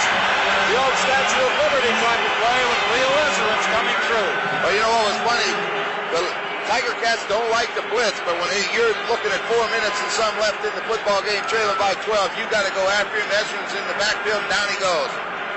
There you'll see Leo Ezrin's come from the right side linebacker. He's the one that gets the hand on him and just forces him to trip over his own blocker. Well, you know, there's 4:29 left. If the Hamilton Tiger Cats can generate a little offense right here, boys, we're in for a real thriller at the end of this ball game. You know what they want to see? They'd love to see Rufus Crawford break one right now. The Ticats are going to get the ball in pretty good field position. They have just one man back, and that is Rufus Crawford. They're going after the block, but Pasaglia gets the kick away. Crawford takes it at his own 38-yard line. They had everybody going after the block, so they didn't have anyone there to provide some blocking assistance for Rufus Crawford, and he was stopped right at the 45-yard line by Bruce Barnett. That's two complete different philosophies as far as punt returns are concerned. Hamilton likes to go after them as far as the block is concerned. BC Lions, most of the time, will go into the cover, get those people back, and try to get a block for Clash so he can get in the open. First and 10, the Ticats at their own 45-yard line. You see the seconds ticking away. Hobart is going to run it, and he's forced out of bounds by Mike Way and Tyrone Cruz. He got to the 48. I'll tell you, regardless how this football game ends up, a kid that deserves an awful lot of credit, and they couldn't have done anything without him, is that number 4 for Hamilton. He's going to be a star of the future. Even in a game of this magnitude today, with all the pressures and all the talk on him, he has still come through and did a lot of things for just a rookie quarterback. No argument, Leo, with that statement. It's 2nd and 7. He's going to throw it this time, and he was fortunate that it was not intercepted. Darnell Clash was covering the intended receiver, Ron Ingram. You see who was putting some pressure on him that time, 99, Nick Hebler. Even with the bad hand, he could be bleeding to death. Nick Hebler is the type of guy that he wants to get in there and play. It's been a long time coming for Nick, and he wants to savor every moment. Yeah, this is what I was wondering why he was kicking the football. You know, 3 minutes and 24 seconds left. Down 12, you've got to go get it. Well, the kicking team had gone out there, and now both sides have to make an adjustment because the Lions had their punt return unit on the field. Well, Al Bruno has certainly had success. He's 3 for 3 and gambles on 3rd down. Hobart can't find a receiver. Now he throws deep looking for Ingram. Oh, Ingram had it deflected away from him just at the last second by Larry Crawford, or it could have been 6. I'd like to see a replay because I don't know if it was. This is Grey Cup 85 from Olympic Stadium in Montreal. Well, night is falling over the city of Montreal, and as it grows darker outside Olympic Stadium, the chances of the Hamilton Tiger Cats winning Grey Cup 85 also grow darker. Boy, if Ingram could have caught that football with 3 minutes left and down only 6 points, it would have been a heck of a finish. But that, as it turns out, now they got their work cut out for them. I'm not too sure you're not right, Ron. I'm not too sure that Crawford touched that ball. It might have gone right through Ingram's hands. After that sensational touchdown catch he made, he was really berating himself for not catching that one. 1st and 10, British Columbia. The ball is at the 48 of the Hamilton Tiger Cats. Roy DeWalt glancing back at the 22nd block, taking as much time as possible before getting the play underway. He gives to John Henry White. The BC Lions can now taste that Grey Cup.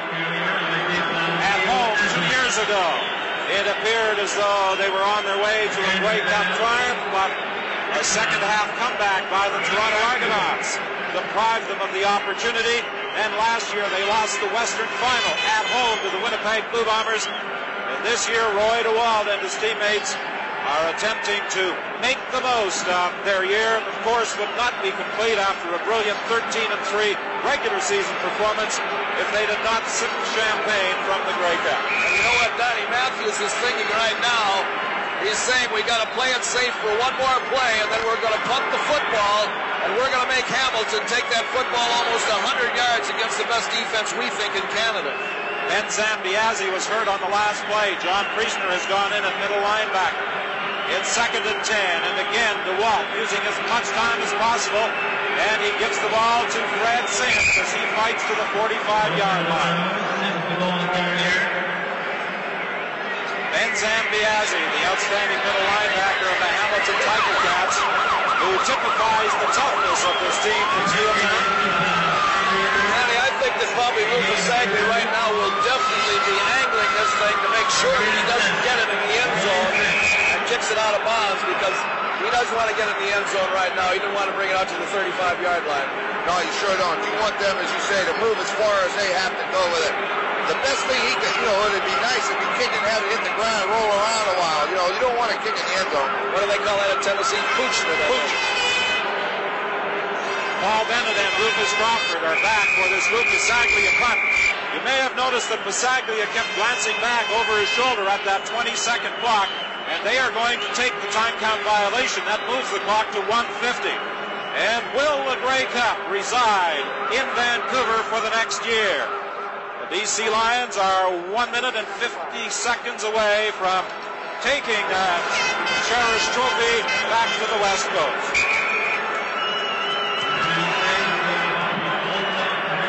Lou Pasaglia now stands at his 40-yard line. This time, of course, the clock will not start until the ball is snapped. He is going to try and angle it out, but it takes a bounce and is grabbed by Paul Bennett. He goes down at the 29-yard line. Evan Konar was downfield to make the tackle. A year ago, Al Bruno's team went into the Grey Cup against the Winnipeg Blue Bombers as decided underdogs. Even though his team was not favored this year, Bruno and his Ticats felt they had much more of a chance of winning the Grey Cup, having benefited from last year's experience. Well, as Al said all week, last year we were happy to get there. This year we want to win it, and it's a great attitude because most of these guys were there.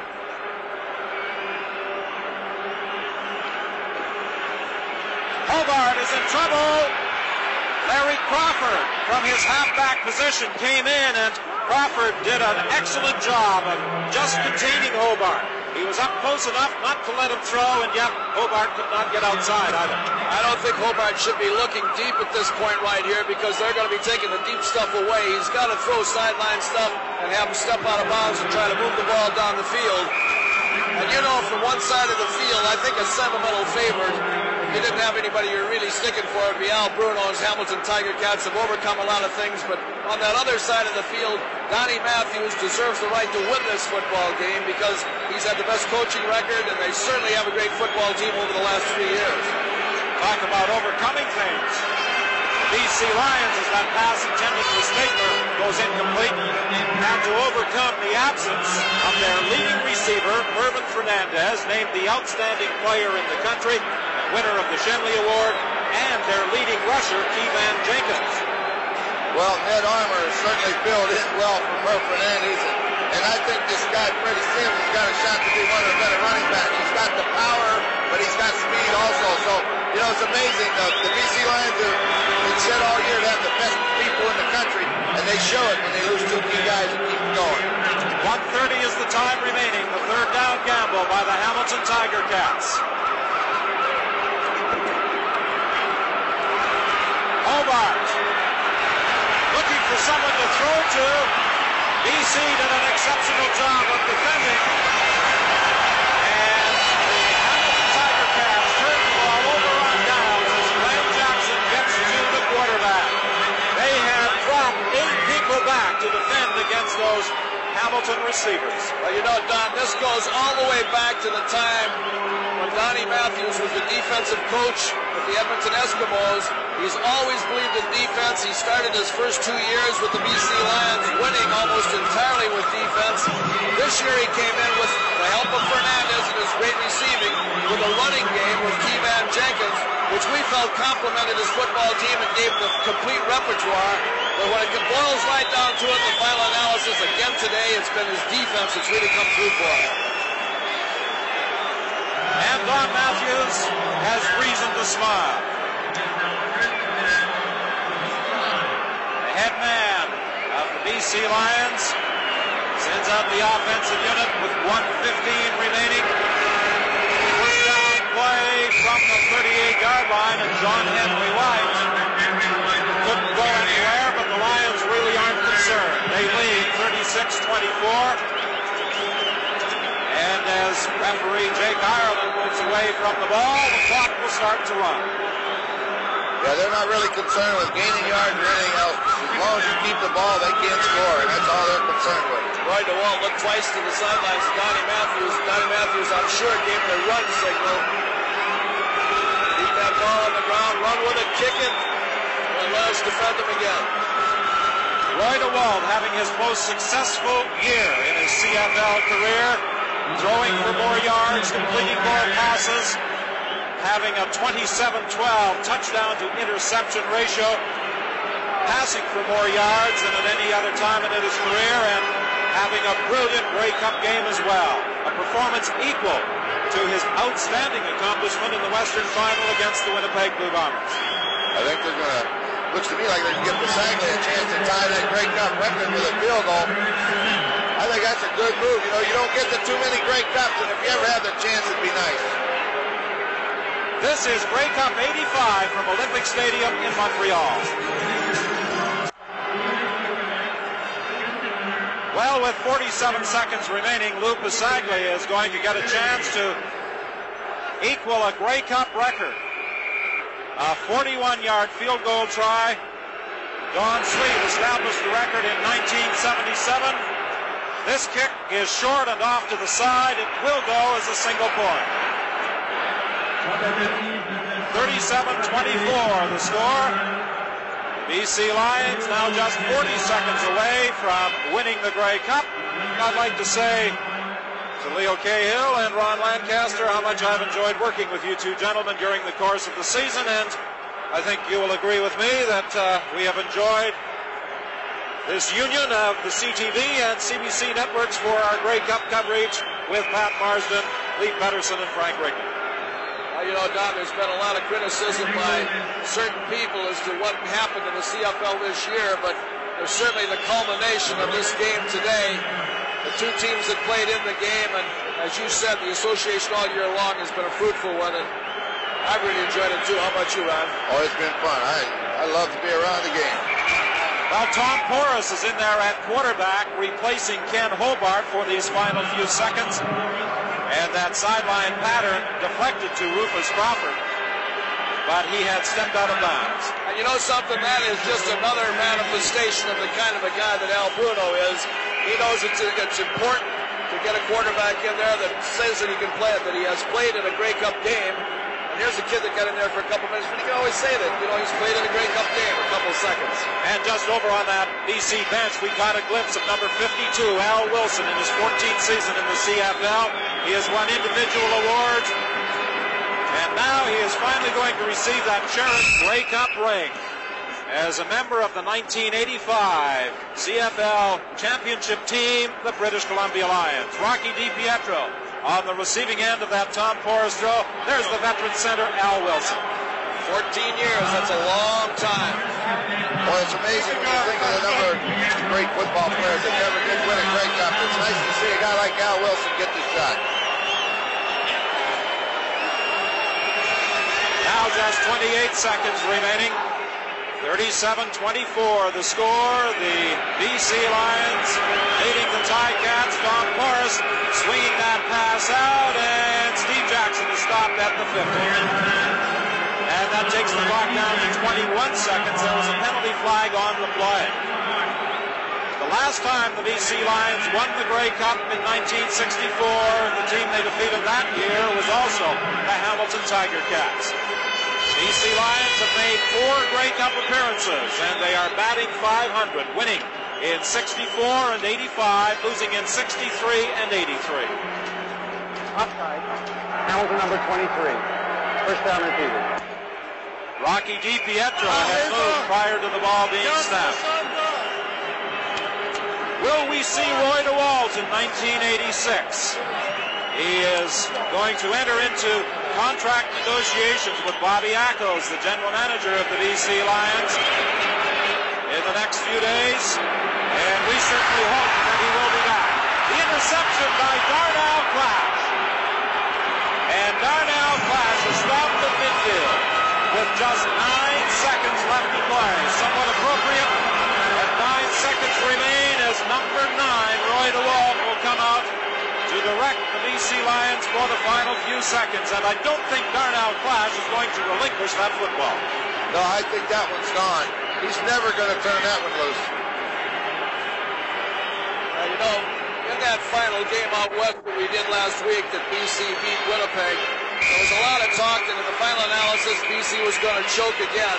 There was a lot of determination in their players last week, and it's just another carryover this week. And then it's been a lot of years for them, a lot of criticism for them in key games, because that's the price you got to pay for having a great team with a great record, not winning it all. But this year they can say they won it all. Well, some of the fans have moved out onto the field. The security people are out there just as quickly to try and remove those fans. As Roy DeWalt on the first play drops to one knee. That uses up just 1 second, but this should provide the Lions with the chance to run off those final few seconds to officially be declared as Grey Cup champions. 1985, 37-24, the score for the Lions over the Hamilton Tiger Cats. Don Matthews, the coach of this 1985 championship team, he was, of course, with the Edmonton Eskimos during their reign. Al Bruno, the head coach of the Ticats, disappointed, but Al Bruno can be proud of the way his troop performed after getting off to such a bad start this year and then coming back in the second half of the season and coming back in the second quarter of this Grey Cup game to make a contest of it. And Don Matthews is now trying to get over and find his opposite number, Al Bruno, but unfortunately many of the fans are charging out onto the field, and the coaches are unable to exchange pleasantries among that mob scene, but I'm sure they will talk to each other later on in the safety of their own dressing room. Pat Marsden, who called the first half of the ball game, is here with me, and the expression, Pat, on the face of Al Bruno pretty much tells the story as far as the Ticats are concerned. Well, that's true, but you know what, Whit? This was a great football game. It culminated a very difficult season for the CFL, but we saw so many big plays in this contest, so many near misses. You know, a fumble that might have been a fumble and wasn't called such, a tip pass that ended up going for a touchdown. Just a great, great performance by both these clubs. The expression of joy on the face of guys like Parker and Wilson with the commissioner down there right now. And the greatest football fans in the world, it's an honor to present the Grey Cup to the British Columbia Lions, number 1.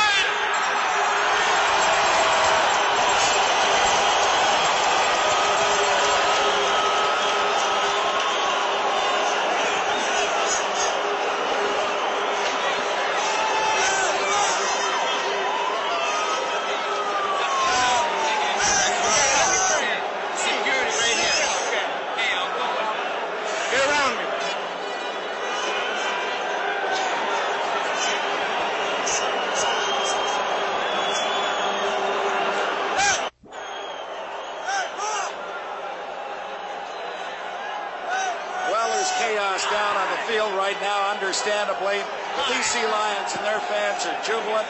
They haven't won this great trophy since 1964, but they are full value for it in 1985. They had the best record throughout the 1985 campaign, 13-3. They won last week's Western Final 42-22. They are just exuberant and joyful at their 37-24 victory here this afternoon. But it was a great football game, and Hamilton Ticat fans have absolutely no reason to feel ashamed. Their Eastern champions came into the Big O this afternoon, and I'll tell you, they came within inches of pulling off a great upset because, you know, there were passes that just missed by an inch. But I thought it was a great classic. You know, a lot of the football fans in Vancouver this year have booed Roy DeWalt.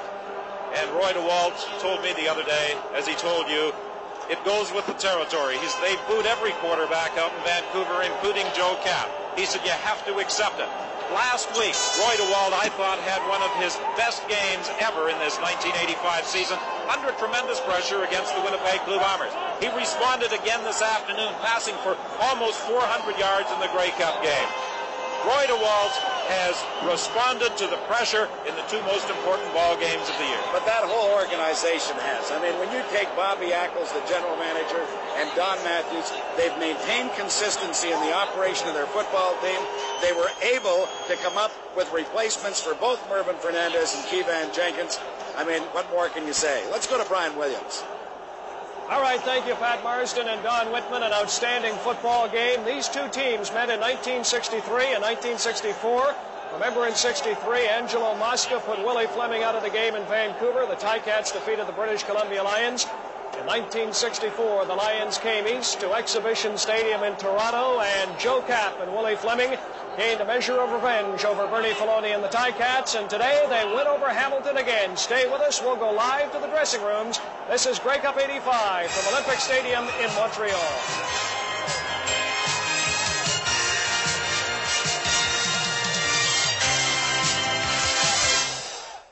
And as one might expect in a 37-24 Grey Cup triumph for the BC Lions, all three game stars come from the West Coast.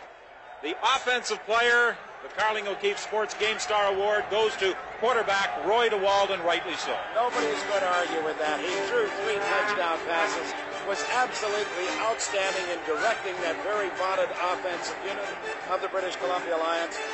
I didn't have a vote, but had I had one, he would have gotten it. 14 of 28, DeWalt completed for 394 yards. This strike deflected into the hands of Jim Sandusky. And Sandusky made no mistake in putting it in the end zone. So Roy DeWalt emerges as the Carling O'Keefe offensive game star, 3 touchdown passes today. And I'll tell you, when you're talking about big plays, let's talk about big money, because that's what these guys are picking up here. Over $8,000. That's the price of 1 pound of gold. A pound of gold will accompany Roy DeWalt in the Grey Cup back to Vancouver on their flight tomorrow that leaves Montreal around noon. Now let's take a look at the Carling O'Keefe defensive game star. And James Parker, who has been honored with individual awards as the outstanding defensive player in the country, is the defensive player of the game. A lot of people could have been chosen. Rick Klassen played extremely well. Ty Cruz really had an outstanding game. James Parker, though, is a very, very well-deserved recipient of that award. Well, the product of Wake Forest, traded by the Edmonton Eskimos to the British Columbia Lions when Don Matthews went over there as a head coach. He knew what he wanted in his defensive unit. He wanted the quickness of a James Parker. Well, there's no question about it that the guy is the anchor of what has become an outstanding defensive unit. He played particularly well in the first half, and a lot of people will say that's where the trend was really established. Many people said that the kicking game would be a key this afternoon for the British Columbia Lions. Indeed it was. And the Carling O'Keefe Canadian player of the game, Lou Pasaglia, who accounted for 19 of his team's 37 points, and he just missed on a field goal attempt that would have equaled a Grey Cup record. But this was the key play in the first half when the Hamilton Tiger Cats, Pat, had moved ahead 14-13 and looked as though they may have taken control of the game. Pasaglia ran on 3rd down. Can I tell you something else? He might have tied that record, too. Les Brown was actually offside on the play. There was no flag thrown. But Louis Pasaglia, I mean, I'm so glad to see him win an award because he's been so outstanding. Let's go to Steve Armitage. Thank you very much, Pat. I'm here with Roy DeWalt. Roy, congratulations. You've just had a swig out of the old mug. How did it taste? It tastes real sweet, I tell you. It's been a long year. First and foremost, I thank God for being here because it's been a rough year in spite of everything. We hung together, we hung tight.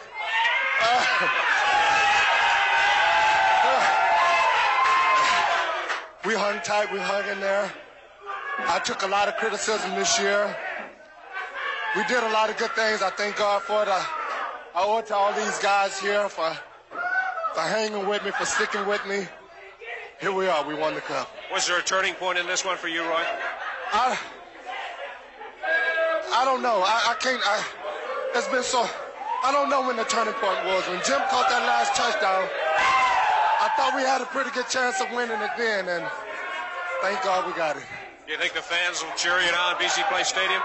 It doesn't matter. It really doesn't matter. We got the cup. We got something we've been wanting to get all year long, and I'm just grateful that we're here. I'm grateful that we got it, and again, I thank God for it.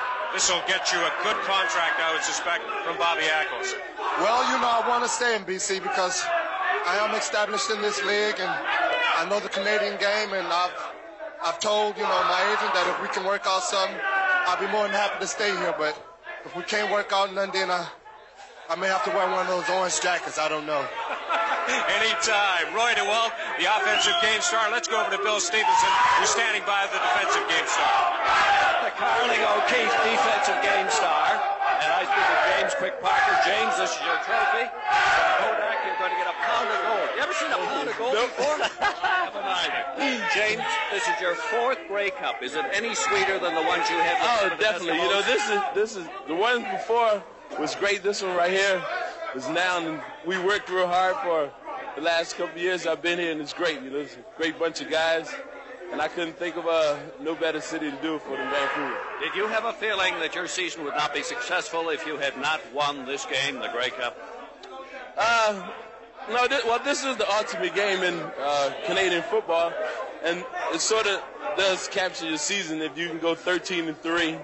Win the West End final. You had been so close, so James. Yeah, and yet if you hadn't have got it, it really would have been a letdown. Yeah, it would have been tough trying to get over this season and then go to next year, and then we had to try to work for it again because the guys got close in '83. So this year we try to keep a business type attitude all week and just come and work hard. Now, let me ask you this. Is this a better defense than the great defenses you played with Edmonton Eskimos? It's a different kind of a defense.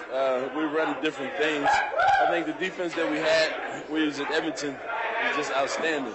I think, and the defense that we're playing with now is different type personnel, so it's really hard to compare. But right now, this is the defense because this is the one that won the Grey Cup. Well, you certainly had Ken Hobart and the Hamilton Tiger Cats defense. We were definitely trying to keep him contained. We figured we couldn't totally shut him down, but we figured we could just contain him 50% of the time. The guys in the back could do their job and get an offensive ball. James Quick Parker, congratulations. The Carling O'Keefe Defensive Player of the Game. And here's the gentleman, Louis Pasaglia, who is the Canadian Carling O'Keefe Game Star. Take it away, Steve. Thank you, Bill. 10 years in the league, Louis. This is it. This is a special moment. This is a team game. We had our hearts set in it. You know, we came back from adversity all year long, and there's always, all year long, everybody was saying there's Winnipeg and there's somebody else. But we've proven that there's only one number one team in Canada, and that's the BC Lions. Louis, you had 5 field goals. You came up one short of tying the record or setting the record. Records are important in games like this. This is as Coach Matthews has preached all year, this is a team game. And today we proved it. Every facet of the game, we played well, and the guys are deserving of the victory today. Leo Cahill said he thought maybe the turning point may have been your fake punt. Did you call that? Well, that's one play I wouldn't want in the playbook because that wasn't a fake punt. The guy came clean. I just happened to see him. I was lucky enough to get by, and I made it to the first down marker. Louis, congratulations once again. Thank you. I'd like to say hi to my wife, Loa, and the kids, my mom and dad, and my brother, Walter. I love you all.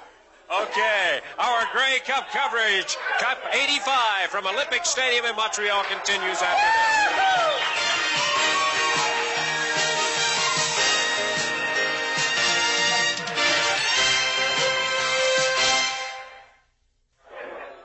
You know what, I was just sitting here thinking that the BC Lions lost a heartbreaker against the Toronto Argonauts in 1983, and most of the guys are similar. They're the same guys on this ball club. They've got a feel. I mean, so much jubilation, it would be hard for them to describe. Almost a similar story. They lost the Grey Cup in their first appearance in '63 at home, came east to win it. They lost in '83 at home, came east to win it, and the celebration is underway in the dressing room as Bill Stevenson reports. It's underway, all right. It's also going all over. Al Wilson, there are a lot of people here very proud, but as the 14-year member and the senior member, you must be most proud of them all. I'm just so happy to be with a team this good and to be able to stay here. I mean, it's been a long chase, and my feelings right now are reserved. I just want to savor the moment. I just don't want to lose it in my mind. I want to remember every moment. I'm just so proud to be a BC Lion right now. I can believe that. This can only mean well as far as the franchise is concerned, too. And we needed it. We were expected to win. We had to win. We got rid of all the labels. We had the best record in the country. We took the championship. I'd like to congratulate Hamilton. They played one hell of a football game. They're not an 8-8 football team. They came in here to win a football game. Best to them. They thought they could win. Al, how much longer for you? Are you ever going to quit? I don't know how much longer for me. I don't want to put a time limit on it. Why would you, the way you do? That's right. Thank you. Congratulations. Nick Hebler. Nick, you have been one of the real raucous, eat-em-alive kind of guys with the BC Lions. You have been known as a guy who leads the charge out there. Today you played a whale of a game. Well, I was pumped up for this game. I had to take a few sleeping pills the last 2 nights just so I could get some sleep, or else I would have been fatigued. I don't think I slept the first 3 nights in Montreal, and I know if I kept on going like that, I'd burn out, and I had 2 good nights sleep, and I felt we had a good defensive package. You know, credit's got to go to our defensive coordinator, Greg Newhouse, and Rich Ellison, and we executed. We knew if we executed today that we could come away with a victory, and Hamilton played a heck of a football game. Yes, they did, but your defense was just awesome. Tell me about the hand now. I know you cut it very badly, right to the bone. Oh, yeah, and that one sack down in our end, I don't know, I must have got a cut on Hobart's helmet or something, and I looked down. I felt some warm on my hand, and I knew it was blood, and I looked down, and I separated my fingers, and my finger almost came off, and I go, ugh. You know, I almost threw up, but I taped it up, and they put Benny Jones in for a series, and then I came in after that. Congratulations. Thank you very much. It's sweet. It's sweet. Steve. Thank you, Bill. The dressing room scene here, as you might expect, is one of pandemonium. Just making his way up to the podium now is the head coach, Don Matthews. Don, if you tell me this was just another 2-pointer for the BC Lions. Well, when it's playoffs, it's never 2 points. That's playoffs. And, you know, it's really an exciting feeling for all of us.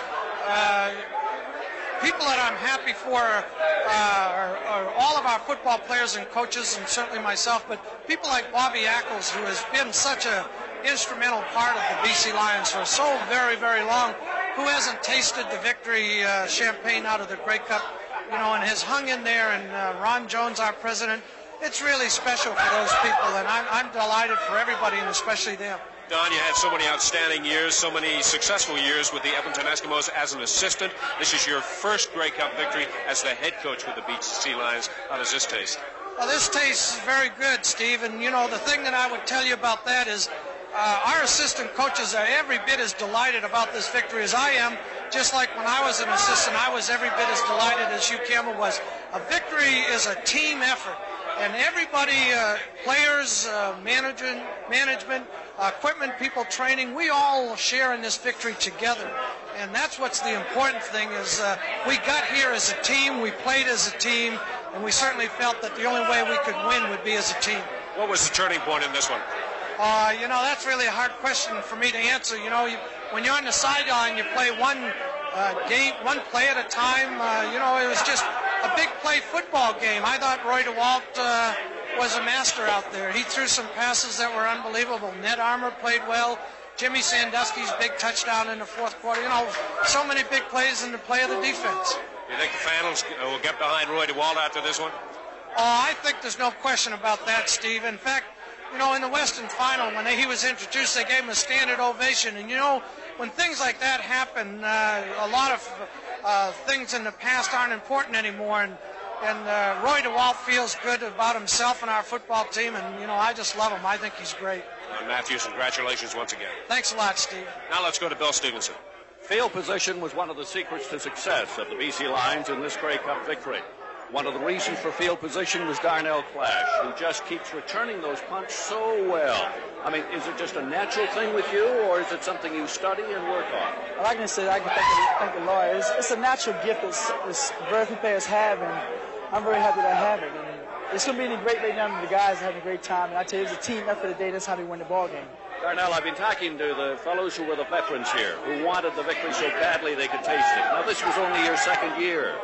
Did you get that feeling from fellows like Al Wilson, Nick Hebler, etc.? When you're around guys like Al Wilson, Nick Hebler, you know, Roy DeWalt, the leaders who's been there a long while, it feels so great. Like James Parker, who's been there and know what Grey Cup's all about. It makes you feel like me and Keith was talking about, really youngest guys on the team, and it makes you feel great. And it couldn't feel any better because this is what it's all about, winning. If it takes this much from May to come to here, I'd rather do it again and again and again. Now you know what it's like. You don't want to lose her. I'm telling you, I expect a special hello to Karen. I love you. Take care. Darnell Clash, congratulations. Now, let's go upstairs. You know, Don, I was sitting here watching Donnie Matthews, and you've got to be so happy for him because this guy has been a head coach 3 years, 3 first-place finishes, 2 Grey Cup appearances. He finally wins it, and you cannot be just a guy who's orchestrating great players. He has to be a great coach. Well, he indeed has to be a great coach, and in talking to his assistants, one of the things they appreciate about Don Matthews is the work and the freedom that he gives them to work in their particular areas, whether it's with the offensive line or with the defensive backs. He lets them coach, and that's what they appreciate about Don Matthews as a head coach. Another thing, Nick Hebler showing us his hand and talking about the hand hurting him. Any guy who shaves his head into a mohawk haircut and shows up at training camp with a tomahawk in his hand has to be half nuts to play this game and can't be concerned about any hand injury. Well, I know this much. I would have been in the hospital by now with the hand injury. But you know what? There were a lot of great plays, but one I think really stood out because it was kind of the icing on the cake. I'm thinking of the DeWalt to Sandusky pass. Well, that came in the fourth quarter, I should say, and DeWalt, as he has done all season, has come up with big plays. But this ball was deflected. Donovan Rose was there, and Paul Bennett was there as well as they came across, and tremendous concentration by Jim Sandusky to make the catch. Well, you know, Roy DeWalt really did. He used every available receiver he had. Look at here when he hits John Pankratz. And I really figured that Pankratz would be a big factor in this game because they've used so much of their inside receiving core. Look at this play. Pankratz was able to make the catch and get it in deep. Well, he did use all of his receivers, and what is amazing about the way the BC Lions threw the football and moved the football through the air in the Western Final in the Grey Cup game is that they did it without their outstanding receiver, Mervyn Fernandez. This is Grey Cup 85 from Olympic Stadium in Montreal.